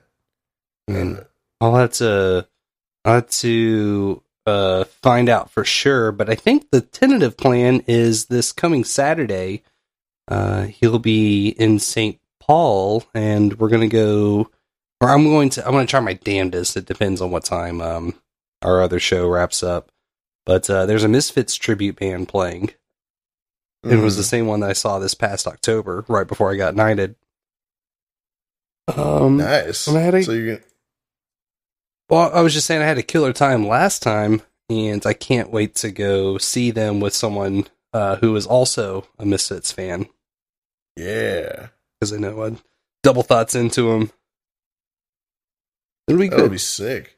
That'll be a lot of fun. You know, I hope you make it out to that. Yeah, we'll see. It's going to be like a 50 fucking minute drive because it's the other side of Minneapolis, and work is already 40 minutes, 40 minutes. So, if you can't do it, you can't do it. But well, you know, I'm still going to go out there and catch up with them. Yeah. So we'll see if the band happens, but regardless, I'm very excited. Are so great. Meeting up with people is so much fun. I've already gotten a bunch of emails about. By the way, I never think I ever really talked about my meetup on the show. Did I?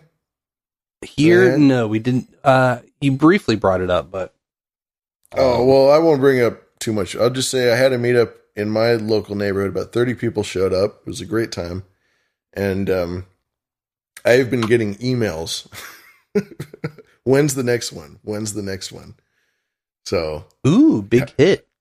It was a big hit. I think next time what I'm going to do, I'll do the same location or the same area, but I'll do it on maybe a Thursday night or a Friday night or something. Just I'm going to see if I can make it so that John C. Dvorak, make it as easy as possible for him to be able to go. Because what I did last time was I hosted it on a Wednesday night. Yeah. And even though I literally, because the meetup went all night. I mean, it started at 6 o'clock my time. We started at a beer bar that closed at 10. We closed that bar down, and then we went across the street to the other bar that is open till 2. And then we were there until I was there until about midnight. And then, so I did like 6 hours doing this meetup. And we had a great time. But I did the report. I ran home, and then I drunkenly threw together the meetup report then, and I tried to get it in, but it was too late. I did it 3 a.m. and it didn't get in time. And then I just so happened to give it to the show that when they went away for a week. So it took me a whole week to even hear it in the first place. Didn't Adam botch the state too? He said it was Concord, Massachusetts or something, right? That's right. He said Concord, Massachusetts instead of, and that's Concord, and we're Concord. Concord, California versus Concord, Massachusetts. The Divided and Conquered meetup. It was cool. Nice. They botch everything I send in. I don't think I've ever sent anything in to No Agenda, and they've done it the way I've wanted it to. They've always botched something about it, which isn't their fault. They have to read a million things, but I have to say it probably is affecting their bottom line at some point. We have lavish. Could be lavash. Could be lavash, but it could be lavish. Yeah. And I sent in the donations for the meetup, and I sent it as a this is the Concord meetup donations, and then they didn't, I don't know, the whole thing is just whatever, doesn't matter. Well, I hope y'all do another one. I think that would be hella cool. It's finally, I think I have to. Well, most definitely. And it's finally starting to warm up here enough. Well, I say that, and then we get 6 more days of rain and snow. Sure, yeah. I mean, but you guys soon, aren't out of the woods yet. But soon. There has to be local Minneapolis or St. Paul meetups. I went to a couple last year. I know you went to a few. 2 or 3, but I want to host one. Well, you definitely should. You Yeah. definitely should host one, because that way... And by the way, all the people who went to the meetup know about our show now. Ooh, hello, everybody. Yeah, just so you know. Promoted it. The hell out of it. And yeah, that's part of the fun too. And they're like, oh yeah, we've heard you. Oh yeah. You get a lot of that now. Behind the schemes, you go, oh gosh, I've heard of that somewhere. There was a dude that had heard our episode with David Weiss, the Flat Earth episode. He was at the last meetup in Minneapolis that we went to. And he caught the Flat Earth episode? Yeah. Our most popular episode ever. I must step away for a second to deal with the cat that has a bell right outside the door. Oh, get that cat. Get that cat. Yeah, you go ahead. You take. I'll entertain the troops. The douchebag battle is coming up. Indeed, on April 24th. That's that's next Sunday. So we're going live. After that, we'll actually Booberry. Maybe I shouldn't say without him here, but Booberry will not be around for that one. So we'll have me, Sir Seat Sitter, Carolyn Blaney, and someone else that Sir Seat Sitter's bringing on. I forgot. So we'll be doing Battle of the Douchebags then, and then we'll be doing it again on the 22nd of May, but that's later. We'll talk about that later. Yeah, the Iris had one of these big carriage bells that I got. I can hear it. Ooh, I'm triggered. There was one other person I'd like to thank. He's a daily freak of hazard, always hanging out in the chat room. Servo.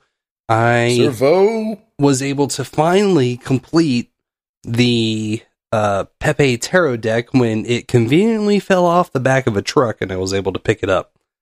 But there is I know. But there is a mega folder in the show notes titled "It Is Done."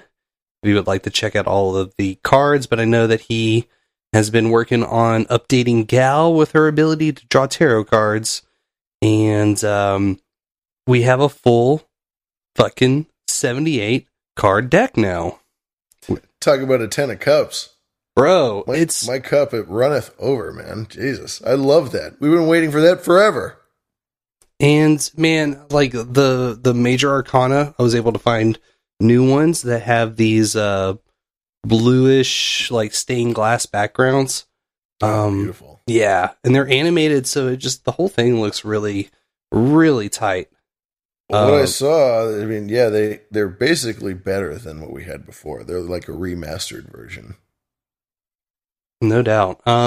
So glorious. And I know that I think Servo's still taking it for test drives, but at the very bottom of the show notes, there's a section labeled "Take These. It's dangerous to go alone."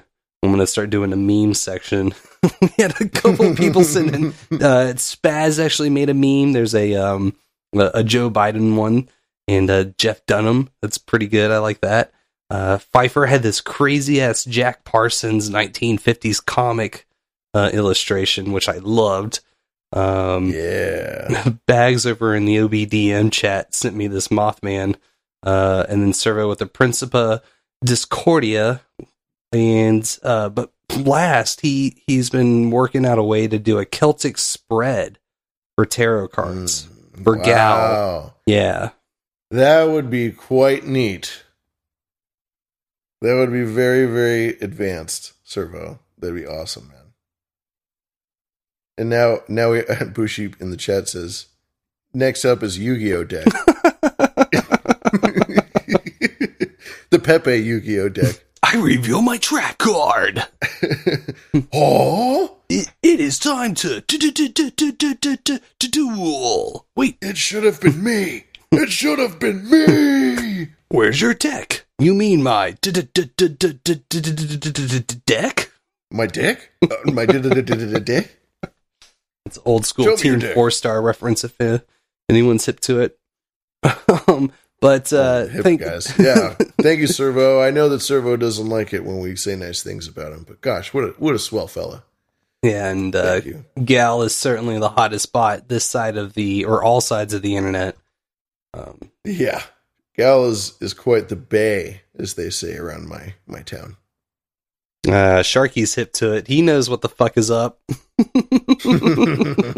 Nice. Sharky, call in to Battle of Douchebags again. Oh, yeah.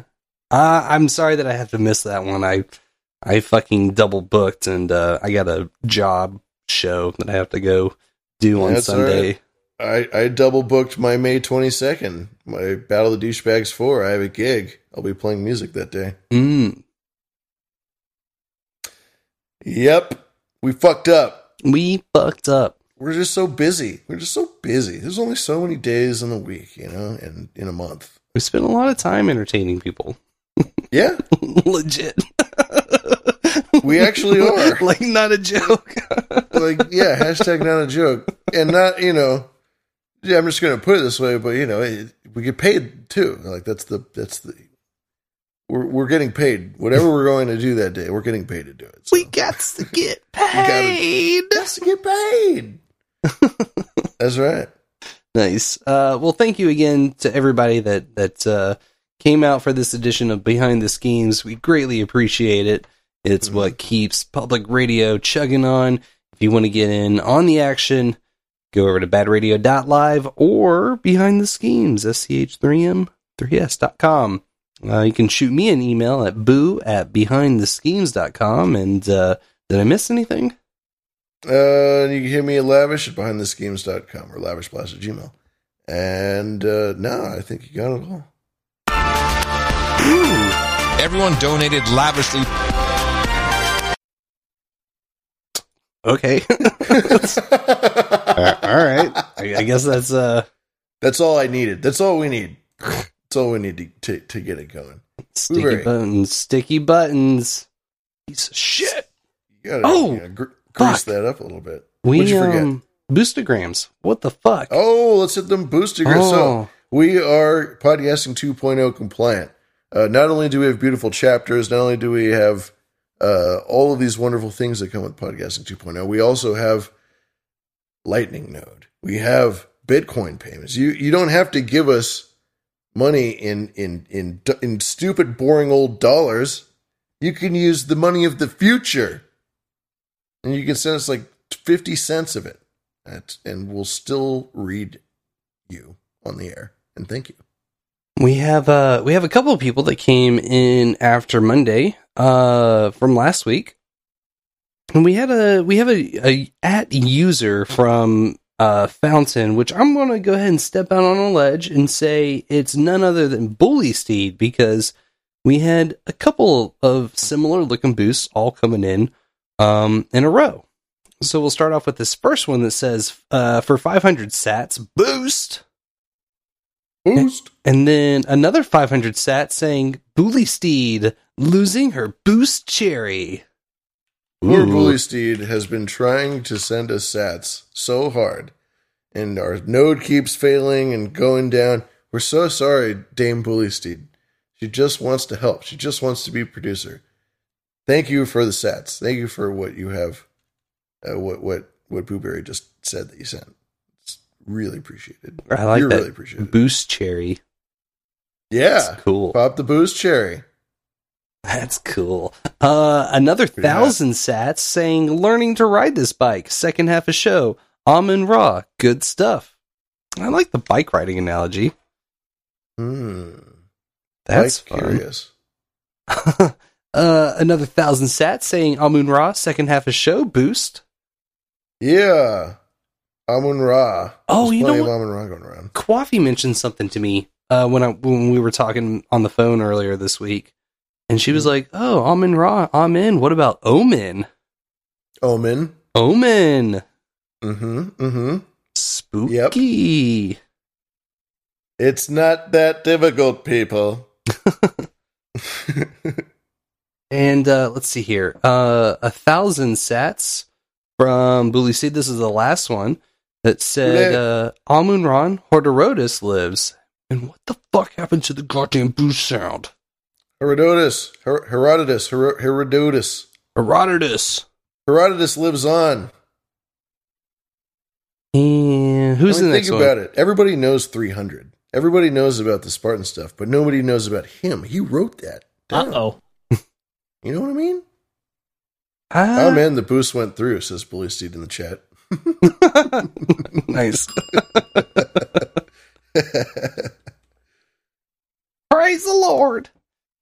Oh no, a woman. I guess I am blanking on who Herodotus was.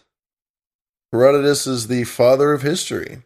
He lived in the 400s BC, and he was called by Cicero the father of history. He was the first guy the first person that we have recorded who systematically, objectively recorded history, as opposed to just like, I heard from a guy who was my cousin.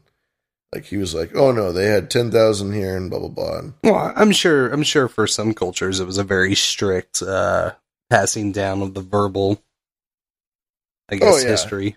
He owns up to saying he either heard or he was there for all the things that he wrote about. And I think about 80% of it is what he heard. Yeah. But he was alive during the time.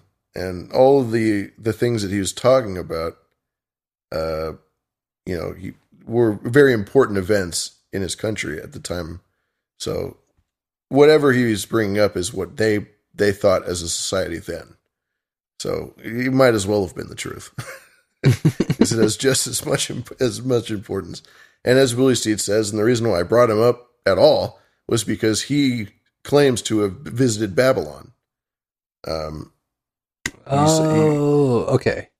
He visited Babylon around 450 BC, and he writes about it. And he talks about it. So it's an actual account of a person who, really went there and wrote about it.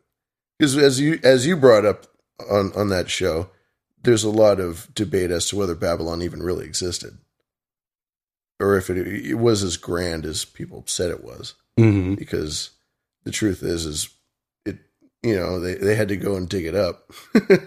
They lost it for a bit. It's so old, but it's definitely been around. I mean, Alexander the Great was said to have died there, and around the time of Alexander the Great, Babylon was still the great city in the east.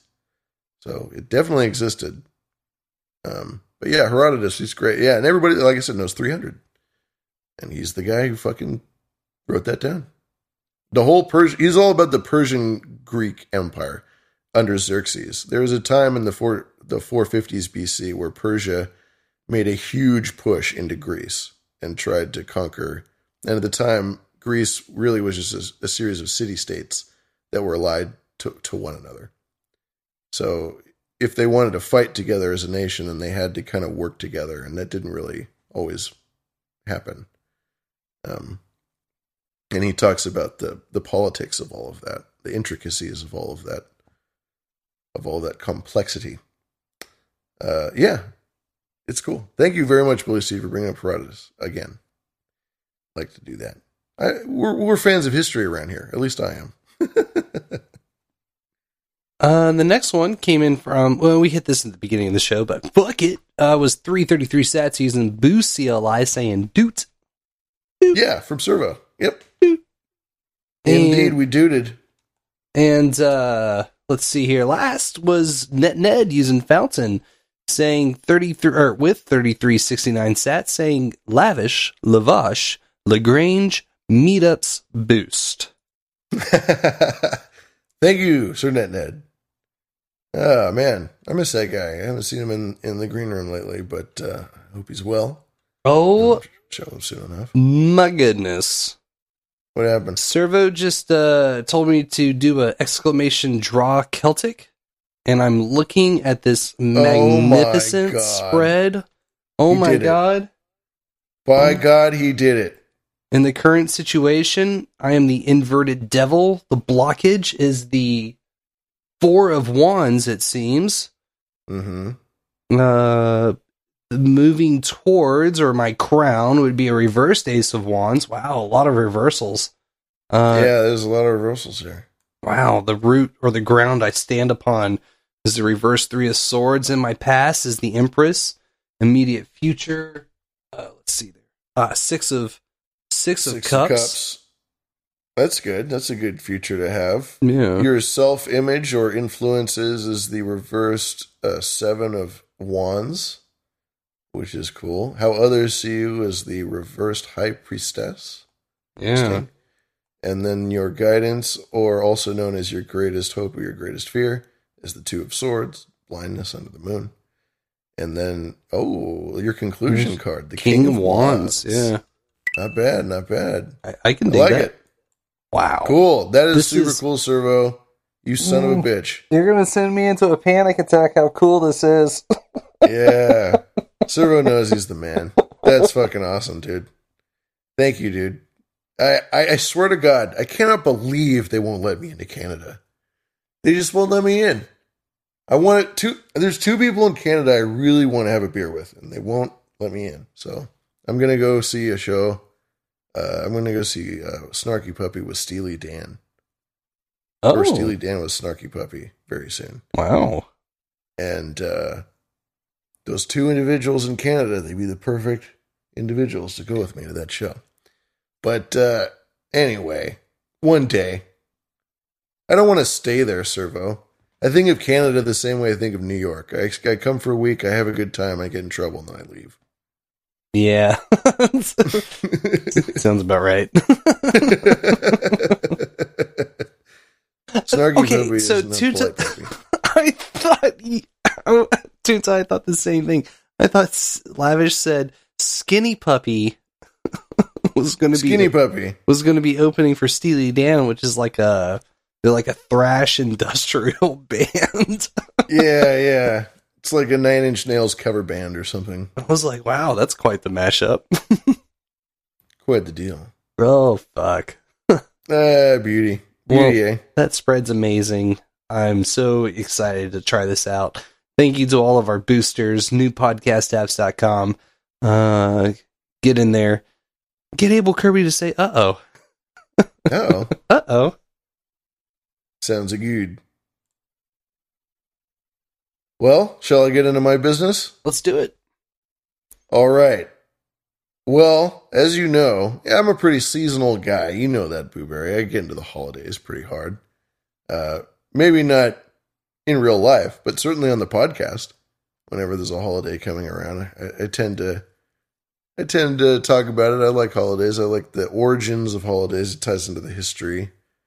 There are certain things, as you well know, certain rituals, certain things that people do. They don't really know why they do it. The people have always done it that way. Yeah, so, it's always been the way we've done things. It's always been the way we've done things. We don't really get it. We don't, why is there a bunny in Easter? Whatever. Because Christians, cool.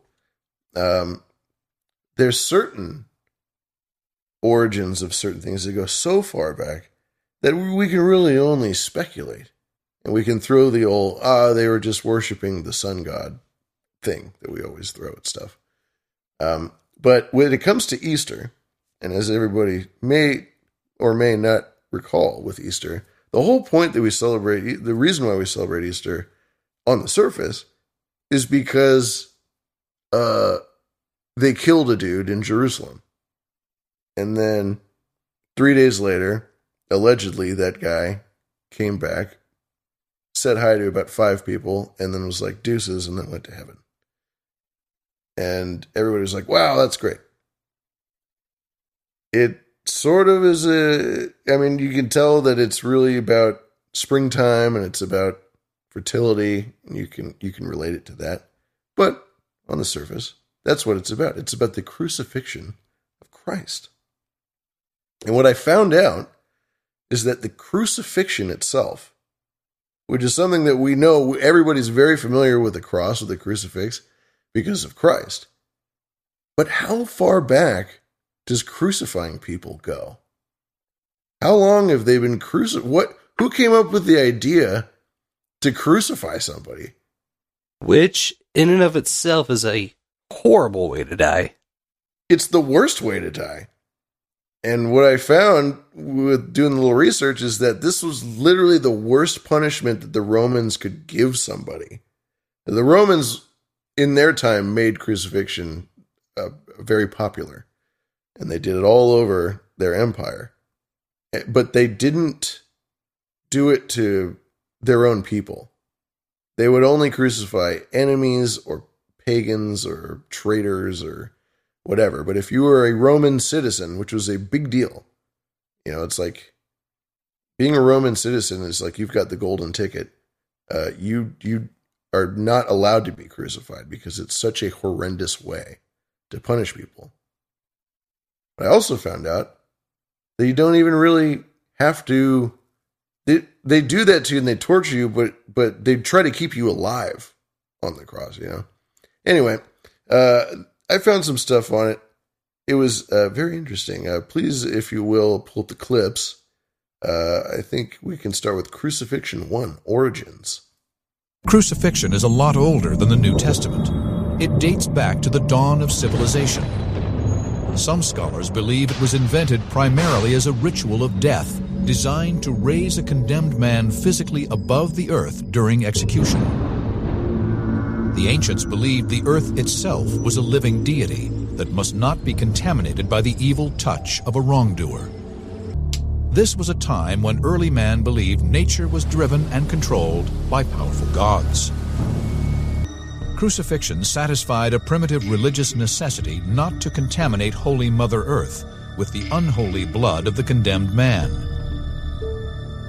This desire became ritualized into an execution method that survived for thousands of years. So over a period of time, these kind of primitive beliefs would have become sort of codified and rationalized. This gives us an insight into rituals of death. Often the underlying reason for a ritual becomes lost and forgotten until all that remains is the ritual itself. Over hundreds of years, crucifixion lost its spiritual significance and became solely an instrument of punishment and execution, primarily in the ancient East. It was discovered in Persia by Alexander the Great in the 4th century BC, and he brought it back into Europe. Alexander the Great seems to have brought it back from the East, but it was the Romans who really employed this method big time. Wow. Not to sound over dramatic, but I definitely felt a certain chill when they sat there describing they felt that the earth was a deity and the wicked doer shouldn't have any contact with her when they pass. That's hardcore. I had never heard that about crucifixion. I'd never, ever. You've never heard that before, right? No. But I mean, it makes sense, I guess, but it's astounding that that concept has never come up when we talk about crucifixion, which is such a well-known thing. Yeah, the tainted blood can't touch the pure Mother Earth, because in their minds, the harvest and all of that was just so important to their way of life that they couldn't contaminate the ground in any way, because it might spell disaster for them down the road. So the idea that go ahead. There was one quick question. So Alexander the Great brought it back to Europe from where? From Persia. Persia. Okay. Yeah. Yes, Persia and Greece have always been the two major empires. Persia is really the remnant of the Babylonian Empire. It's where Iran and Iraq are now, and it was the major power in that part of the world. And then there are all these sort of tribal nations that are all around it, and you hear certain famous nations that the Greeks would go to war with that just perpetually for hundreds of years and never won ultimate victory over, like Parthas, for example, is one of the great nations far away in the east that they just could never fucking conquer. And Greece and Rome sent people there to try and take it, and they never could. But Persia was the great thing, and they had this crucifixion practice. And the idea is, I guess, Alexander, who went all the way over there, conquered all those territories, he learned about this, and he went, that's a pretty good idea. And he added it to his Pinterest. This guy picked things up wherever he went. And you see that with all of the great conquerors. You see that with Genghis Khan, or Genghis Khan. When he started out, he didn't have siege weaponry, and he wasn't able to take cities easily. The only way that he could take cities in the beginning is by camping out around them for half a year and wasting time and resources trying to take the city. Siege of a city has always been the Parthians. Thank you, Chito. And then they learned. They got these Chinese engineers who taught them how to build siege warfare, and then they moved, they went on from there, conquer the world. So these guys, they pick stuff up wherever they go. And if they're smart, they Genghis Khan, according to Bushido. Genghis Khan, thank you, sir. The great Genghis, the mighty Genghis. So I think the reason, maybe this next clip, let me just check real quick. I don't really think the next clip goes into it, but the idea is that the Romans and the Greeks, and with Alexander the Great, this especially makes sense because you have such a tiny country controlling such a massive swath of the planet, right? And you have this foreign thing that's ruling all these different entities, and what's integral to your power and to keeping that empire is that people don't revolt. You know, you're 500 miles away and these people go, fuck this. We're not going to pay taxes to these guys anymore. If they want their money, they can come and get it, right? You don't want your little nations that you've controlled to do that. Same thing happened with Genghis Khan. So what you do, and especially with Rome were the guys that perfected this. They're the greatest ever at going around and conquering everybody and making everybody pay heel, because they used things like crucifixion that would terrify people. And it wasn't about the punishment fitting the crime. It was about, you know, if you screw up, if you commit any crime whatsoever, we are going to ruin you. We're going to kill you in the most painful way possible. And that was a huge way to keep people in line. And the Romans understood that and they utilized it.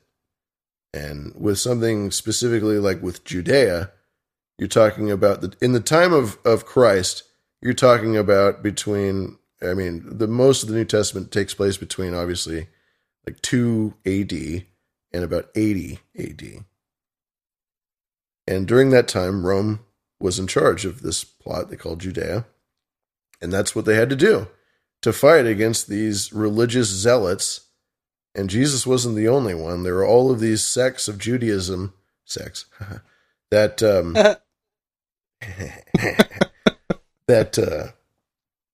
that were vying for this sort of messianic goal, that they were trying to accomplish the prophecies of the Old Testament.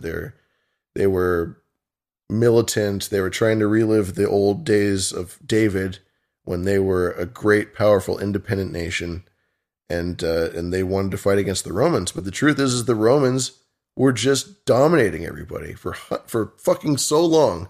There's nothing anybody could do. You know, they were just so powerful, and they had such a massive amount of resources, logistics. They were years ahead of everybody else. Anyway, that seems to be the idea behind using the cross. But it turns out that you don't necessarily have to die. It's painful. It's meant to keep you alive, though. And if you survive, there were instances where they'd be like, wow, you've been up there for a couple days. You're a badass. You can go home. You get a pass. You're in. Yeah. You're good to go. Please play Crucifixion 2. It was rare for anyone to survive more than a few hours on the cross. But in 63 AD, the historian Josephus recorded the crucifixion of 3 men. Josephus was one of the ancient historians who chronicles the siege of Jerusalem in 70 AD. In Josephus's account, one of the 3 victims was still alive after 3 days. And so impressed with this were the authorities that they decided to let him down, and he survived the whole crucifixion process. How did he survive? How did he survive, Booberry? Well, the first immediate thought that came to mind was he had the little fleshy bit that's underneath of his tongue snipped in half so that he could reach his tongue back through the back of his skull up to his pineal gland and get that sweet, sticky, icky DMT drip. Genius. Before Lick the Toad, there was Lick Yourself. Lick the gland, man. Lick the gland, bro. Yeah, man, just snip. Get that tongue back down in there, bro. I wish. That'd be cool. That's probably what Jesus did, honestly. But, no, it's about you being in good shape. If you're in good shape and you're hydrated and you hadn't missed a meal in a while and you wanted to live, you could do it. It would suck, but eventually you do it. Yeah, you'd have to sit there and hold yourself up, so you don't end up suffocating, compressing your lungs, Well, I mean, yeah, as Bushi said, you usually had a rope. If you just nailed the person up by their limbs, then they could ultimately probably slide off. Or, they actually had to latch them and lash them to the cross, right? Do you know what Jesus said when they removed the nails out of his hands? Oh, gosh. The feet, the feet, the feet, the feet. The feet, the feet. Sorry, continue. Jesus, forgive them, Father. They do not know what the fuck they're doing. Jesus, they do not know how bad they have just fucked up. You're just fucked up. By the way, Widow Garrett over on NAS just sent me the IMDb page for King of Kings, 1961. Thank you. I'll throw that on next Easter. Nice. King of Kings. It looks bombastic. They're so bombastic. When you watch them, you're like, man, this shit costs so much money to make. Yeah. That chariot scene is so badass even now. Like, you take it for granted. Oh, that chariot scene, you watch it, and you're like, holy shit, how did they make this? Anyway. And then in the beginning of Demetrius and the Greeks, they really fought lions. They're in the Colosseum, and they're fighting, in front of Caligula, and they really fucking threw lions at those actors. Oh, bro. Can you add Caligula to the list? Caligula, of course. I've never seen Caligula. Oh, yeah, of course. Nice. Sexy. Yeah, sexy. Sexy. That's the downfall. The downfall of Rome right there, baby. Anyway, so as we have brought up before, a lot of this stuff gets tied back to earlier, societies, cultures, historical cultures. Gosh, having trouble with words today, I think. But when you go far back, how far back can we go? Ancient Egypt. That's as far back as really we got, as far as Western society is concerned. And when it comes to death seems to be the constant in a lot of these different religions. Death is very revered for obvious reasons, but we've talked about their connection with Skull and Bones and with death cults, and with the idea that with Christianity, there's the ultimate goal of everlasting life, and that is probably dichotomized with the idea of this, the death cult, the idea that there is a life after death. You will die, and it's how you traverse into the next life that matters. And with the pharaohs and with everything that comes with ancient Egypt, according to Egyptologists, just about every major monument that has ever been constructed by ancient Egypt that exists today was built for the purpose of revering death in some form, whether it's a tomb or a catacomb or whatever. It always has to do with death in some way.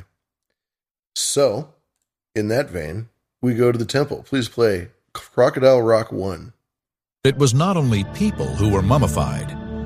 The ancient Egyptians also mummified animals. Is this one? The temple? The temple? Yep. Yes. Okay, just making sure. Just making sure. Because yes, they didn't just do the people, they did the animals too. Please continue. Sorry. To discover why, Egyptologist and mummy expert Salima Ikram has traveled to the temple of Kom Ombo on the bank of the great river Nile. There probably was always a temple at Kom Ombo, because generally sites where you see a temple, the temple is built there because that site has been sacred for hundreds and hundreds of years. The temple was dedicated to the crocodile god Sobek. The ancient Egyptians chose a lot of their gods based on the natural world, and crocodiles are large, terrifying things, so they wanted to appease them. Also, of course, anything that comes from the Nile or from water has a very sacred nature for the ancient Egyptians, because one of their creation myths talk about how the world emerged from water. Sobek became among Egypt's most important deities. He really came into his own about 2000 BC when a lot of lakes were being used and there were crocodiles there, and so any god associated with water and with power of fertility and virility, like Sobek, all became sort of very important, and that's when Sobek first started having major temples dedicated to himself. Crocodiles were allowed to roam freely around the temple in honor of the god.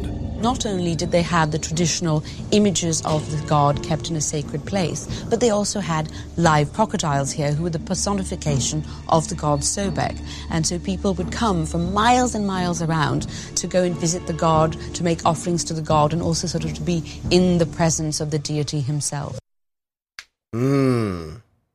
That's right, the original Crocodile Rock. We had to put all your blessings and offerings on. That's right. That's right. So they had this temple, various temples, and as they said, Egypt was full of sacred sites. And Egypt was around so long, these sacred sites were developed over thousands of years into the majestic temples that they are now. And one of them was to crocodiles. And I thought that was fucking great. Because you always hear about mummies. You know about King Tut, you know about all those guys. But you never hear about the animals. And the more intricate aspects of the mummification situation that was going on, where there were members of the aristocracy who maybe weren't part of the royal family, but they were very wealthy, and they wouldn't get their whole bodies mummified, but they would get something like their hands mummified. You know, basically mummification on a budget. I can't have my whole body done, but maybe I'll get my head or my hands done or something, or my dick, whatever. Maybe I'll just get my ass mummified. Get my ass mummy. You see an ass mummy?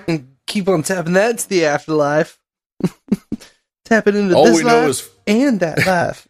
4,000 years ago, this person was thick. Thick, so thick. Thick mummy. Look at those mummy wraps. Oh my god. Wrap tight. Raptor. So good. So anyway, turns out that, of course, if they're going to mummify animals, they're not just going to mummify any old animal. Sure, they'll mummify a cat or whatever, but in the grand scheme of things, what's better to do is to mummify something as cool as a fucking crocodile. And as it so happens, we have Crocodile Jesus. We have the mummified return of Crocodile Jesus. He's around today. He's running around. Please play Crocodile Rock 2. The crocodile was revered even after death. Here in a side room are the desiccated remains of an animal that once wandered in the temple. This priceless relic was once venerated by countless pilgrims. This crocodile has probably been dead for at least 2,000 years, and maybe a bit more. Worshippers would also make offerings of mummified crocodiles to the gods. By giving a votive offering of a crocodile, what the worshipper does is offer something that is much more intimate to the god, and also this little mummified crocodile acted as a sort of ambassador for the person for all of eternity. So you always had someone whispering to Sobek. The first stage of mummification is to immerse the body in natural salts to draw out the moisture. Without moisture, it cannot rot. When it is completely dry, it is coated in a preservative resin to bind the surface against deterioration. Preserving a reptile was relatively easy compared with catching one. Yeah, no shit. Reptile jerky. Dipped in honey? Amber. Dipped in honey and salt. Resin. And herbs. And 26 herbs and spices.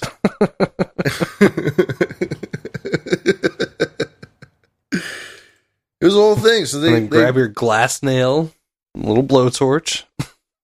Yeah. So, yeah, then you get forgeries. They start forging them. Oh, yeah. And that happened. Because, as you said, it was hard to catch a crocodile. Crocodiles are terrified. They'll kill you. And they were running around I know Bushi isn't afraid of them, but they're running around the temple, and they're just open willy-nilly in the garden.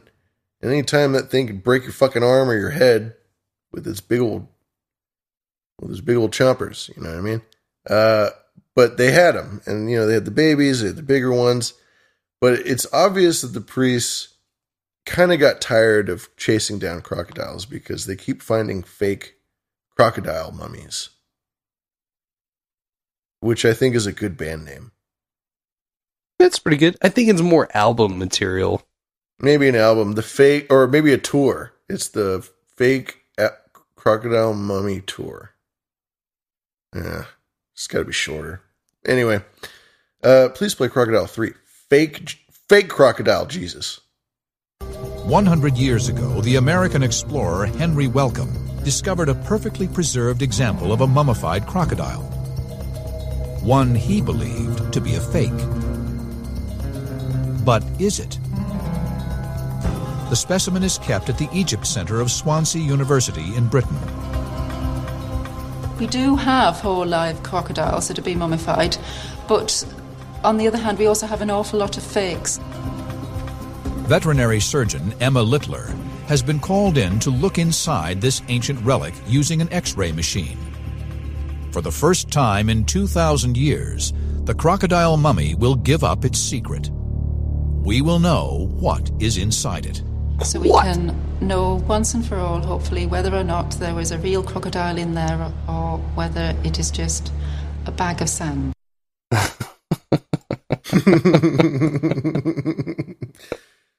What do you think? Do you think it's real or it's fake? Do I think it's real? Or do I think it's... Let me give you a little background, just real quick.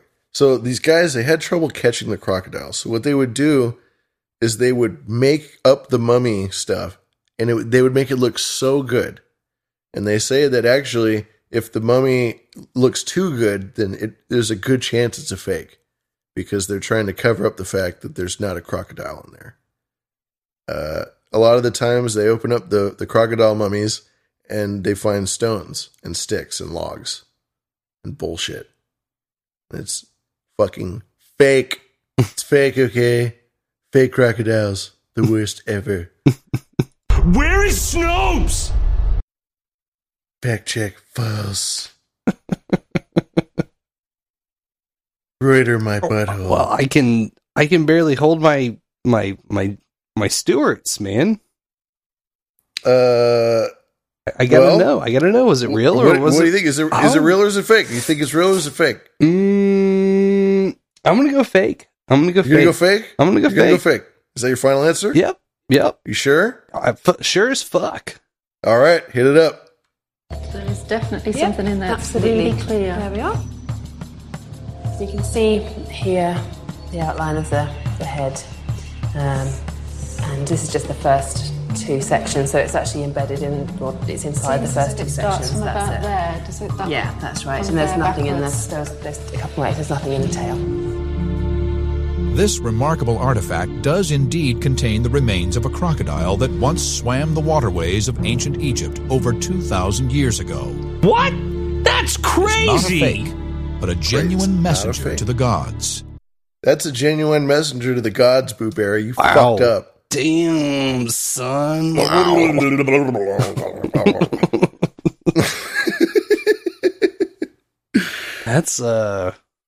trippy, man. Very groovy. Very cool. I like that. Groovy. Yes. Crocodile Rock was alive and well, 2000 BC. Yeah, I've definitely seen like pictures in the books of like mummified cats and shit. And that was definitely a given, but a mummified crocodile. Now that. See if I can find one. Because they look cool. I bet, dude. Oh, here we go. I got one for you. Look at this fucking thing. Post it in the chat. Good to go. Wow. I got another one for you. Think that would be a really cool like throw pillow for a couch. Like a sectional. Oh, are you kidding me? Bro. Perfect. That's so much just raw material. That's just a huge fucking thing. Just I look up. at that and I see 1,000 man hours. You know? It's just so much work put into that. And time. It's been around for so long. It'd be the perfect throw pillow. And we're talking about like trying to move that shit too. Yeah. Especially the second photo, that middle fucker. Damn. Big boy. That big boy. Yeah. That's a real big in there. Here, I got one last image of it unwrapped like a Christmas present. Ooh. If this thing will load. Here we go. I'm posting it in the chat. We got one of it unwrapped in its jerky form. Oh. Yum. Mm. Oh my god. Oh my god. Oh my. Wow. Oh my crocodile god. Sabek of ancient Egypt. They worship these things, you know. Like I said, they were going around lakes. They were really rocking that southern empire, and they dealt with a lot of crocodiles. So had to go onto the list of the pantheon, you know. So they had to go out, capture a crocodile, kill a crocodile, mummify the crocodile, and then worship the crocodile. And then let the other crocodiles into the temple live to walk around. And I don't know if you know, but crocodiles, they got a wee bit of a temper. Yeah, they don't fuck around. They've been doing the fuck around, find out thing for about 65 million, so they know what they're doing. It's a beautiful thing. Yeah, I thought this talking was about so cool. a fucking species that didn't really have much need for evolving. They found a groove that worked for them. Yeah, we can chomp onto your leg, break it immediately, drag you into this water, spin around a bunch of times, thus ripping you apart, and then we're going to eat you in this muck and have a great day. We're going to have a great day doing it. It's a great day to be a crocodile. It has been for a long time. So yeah, I thought I'd go back in time, you know me, Mr. History Guy. I'd like to talk about the origins of the crucifixion, which is the foundation of this holiday that we just celebrated. And then go even further back and talk about crocodile jerky and mummies and crocodile Jesus. I think next we need to investigate whether or not the Romans ever crucified a crocodile or not. They probably threw it in the Colosseum. I wonder if they had crocodiles in the Colosseum. Oh, you know what? We're probably breaking a podcasting law of looking it up on the fly, but we want to know. Crocodiles in the Colosseum. Yeah, this has to be answered. Crocodiles in Colosseum. Crocodiles continued to be featured in games and even hunted in pools. For the ancient Romans, the crocodile represented Egypt and Egypt's fall. In the might of the Colosseum, Roman people controlled the animals in the Colosseum. Wow, so I think they did. Where are you reading that from? I'm reading this from something probably not substantial. I got a Forbes article here. The ancient crocodile hunters that helped to supply the Roman games. Uh-huh. How did the Romans come to incorporate crocodiles into displays with the Roman games? A look at the myths, fear, and artistic depictions of crocodiles reveals a Roman fascination with these fearsome creatures and with the majesty of ancient Egypt. There you go, because Egypt was very important to Rome. Yeah. Oh, look at this. The Greco-Roman fascination with Egyptian crocodiles stretches back at least to the Greek historian Herodotus. Aha! The OG. You see, people, we know what we're talking about around here. We do our homework around here, okay? Don't fucking call me a whatever theorist. Fucking read. He noted some truths and a number of fallacies about the crocodile that was sure to capture the imagination of his Greek readers. It had the eyes of a pig, teeth large and tusk-like, of a size proportioned to its frame, unlike any other animal. It is without a tongue, it cannot move its underjaw, and in this respect it is singular, being the only animal in the world which moves the upper jaw but not the under. The article gets into more historians and shit. Perfect Forbes article for it. Yeah, it's got all the mosaics and all the beautiful art. They got the hippos, they got crocodiles, the games in general, because it wasn't just in the Colosseum. they built colosseums all over the world. They urbanized the world. And Egypt was very important in that. First of all, in the fact that they worshipped and they took all this shit from Greece, and Greece took all this shit from Egypt. So they understood that Egypt was the origin of all great knowledge. And as Bullysteed very correctly says in the chat, Egypt also provided grain to Rome. And without the grain from Egypt, Rome would have starved. And so would have its armies. And that's why the relationship of Julius Caesar and Mark Antony with Cleopatra is so well known. That was all in the offset of the after Alexander's death. The whole known world was split up basically amongst his generals, and one of his generals, Ptolemy, got control of all of Egypt, and Cleopatra was like his great granddaughter or whatever. You know, those families ruled those chunks of the world for centuries. Yeah. And there was a lot less people out there, too. A lot less people, for sure. Yeah. Agreed. There's some more interesting stuff in this Forbes article. It talks about how the magistrates were competitive in the sense that they were trying to increasingly use the games to impress the masses and promote their own personal brand through the display of exotic animals in a kind of fatal zoo aquarium that was the Roman arena. Rome always wanted to impress the barbarians they conquered. In 58 BC, another Roman Aedile, Aedile, I'm not sure what that is, in charge of the games, had put on a spectacular, new and unusual display for the people of Rome. 5 Egyptian crocodiles and, oh my god, a hippopotamus. Oh, Jesus. See, a crocodile is terrifying, but a hippopotamus is 100 times more terrifying to me than a crocodile. Hippopotamus will sprint up to you and rip you apart. A crocodile will, but a little slow. I don't know. Hippopotamus are scary, man. Pretty sure they're, to this day, are the animal that kill the most people every year. Mm-hmm. A very aggressive, violent animal. Yeah. Hundreds of people a year die from hippo. Way more than sharks. Way more than sharks. Less than 10 people a year die from sharks. Like 10 to 15 people die a year from shark attacks. Forbes goes on to mention increased social, religious, and aesthetic fascination with Egypt that would intensify under Caesar, come to a crescendo under Augustus.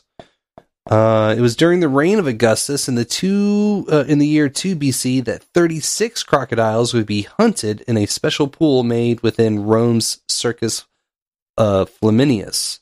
The display was a dramatic bon voyage gesture to Agrippa's son and Augustus's adopted heir, Gaius.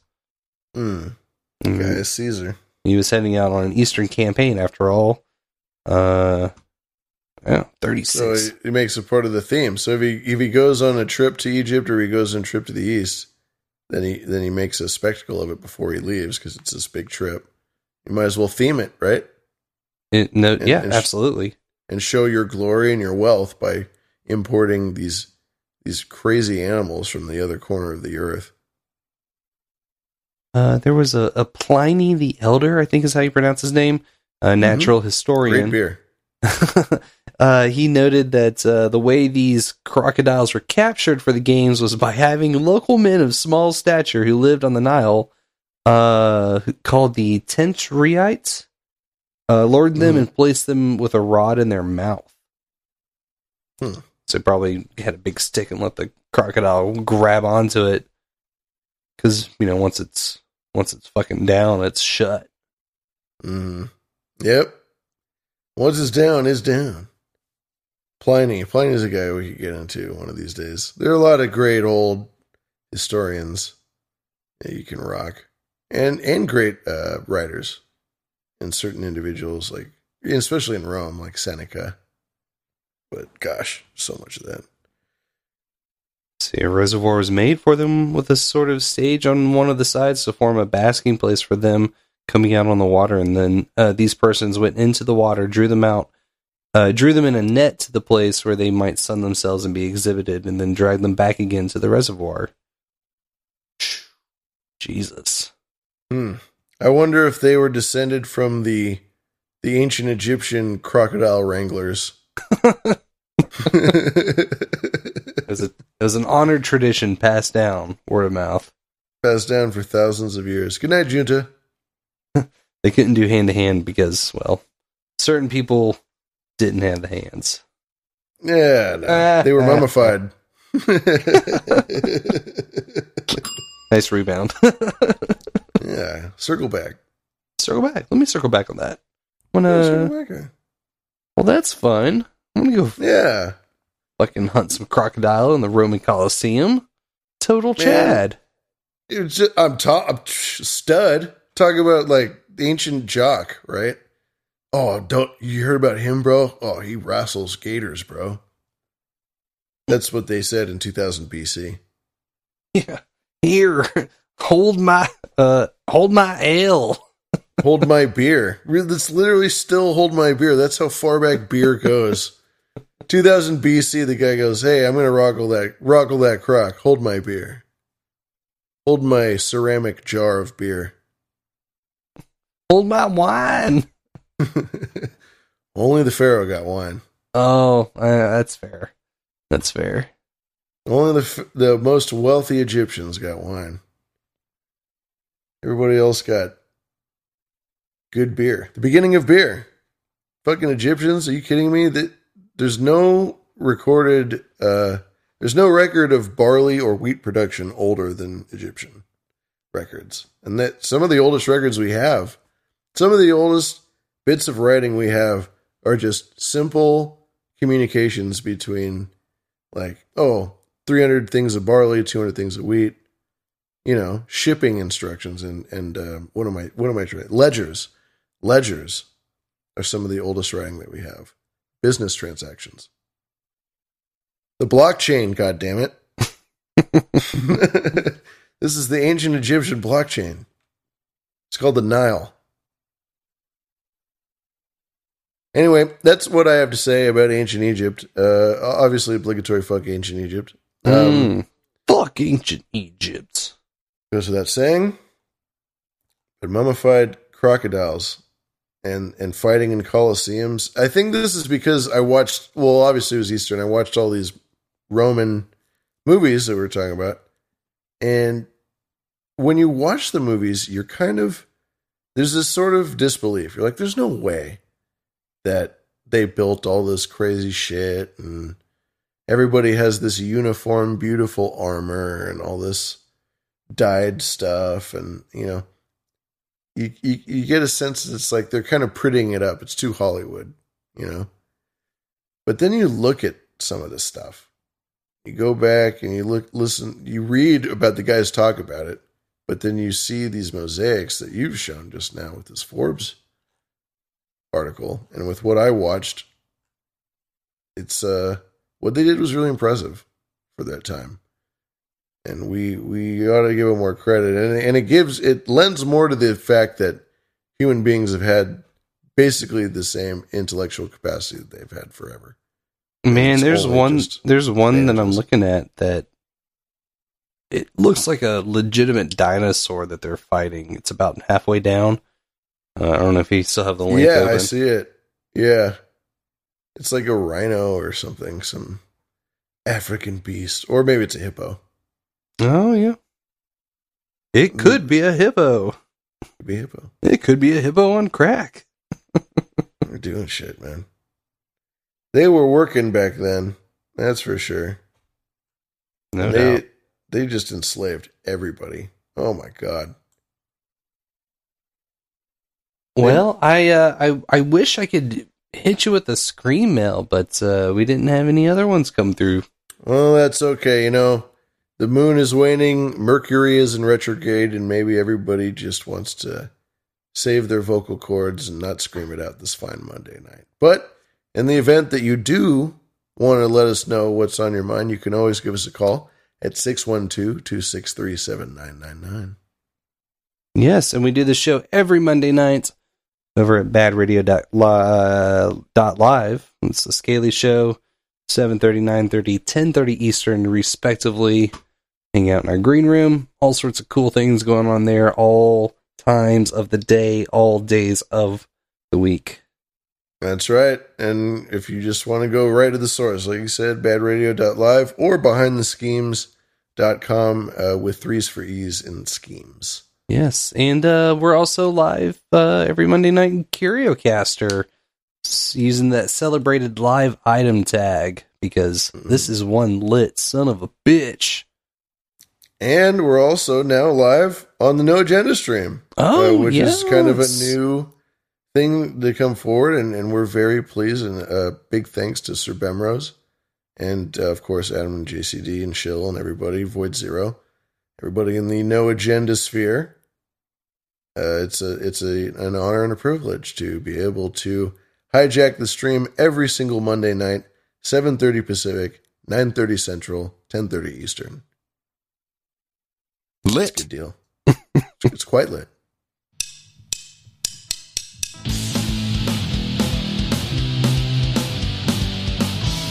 Well, now I just want to go talk to mushrooms and worship Crocodile Jesus. Yeah, I can do some mushrooms right now. I've never done a Crocodile Jesus, but I'd do one. Crocodile Jesus does you.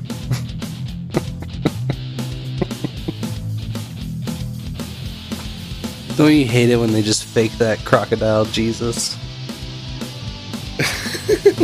Crocodile Jesus always fakes it.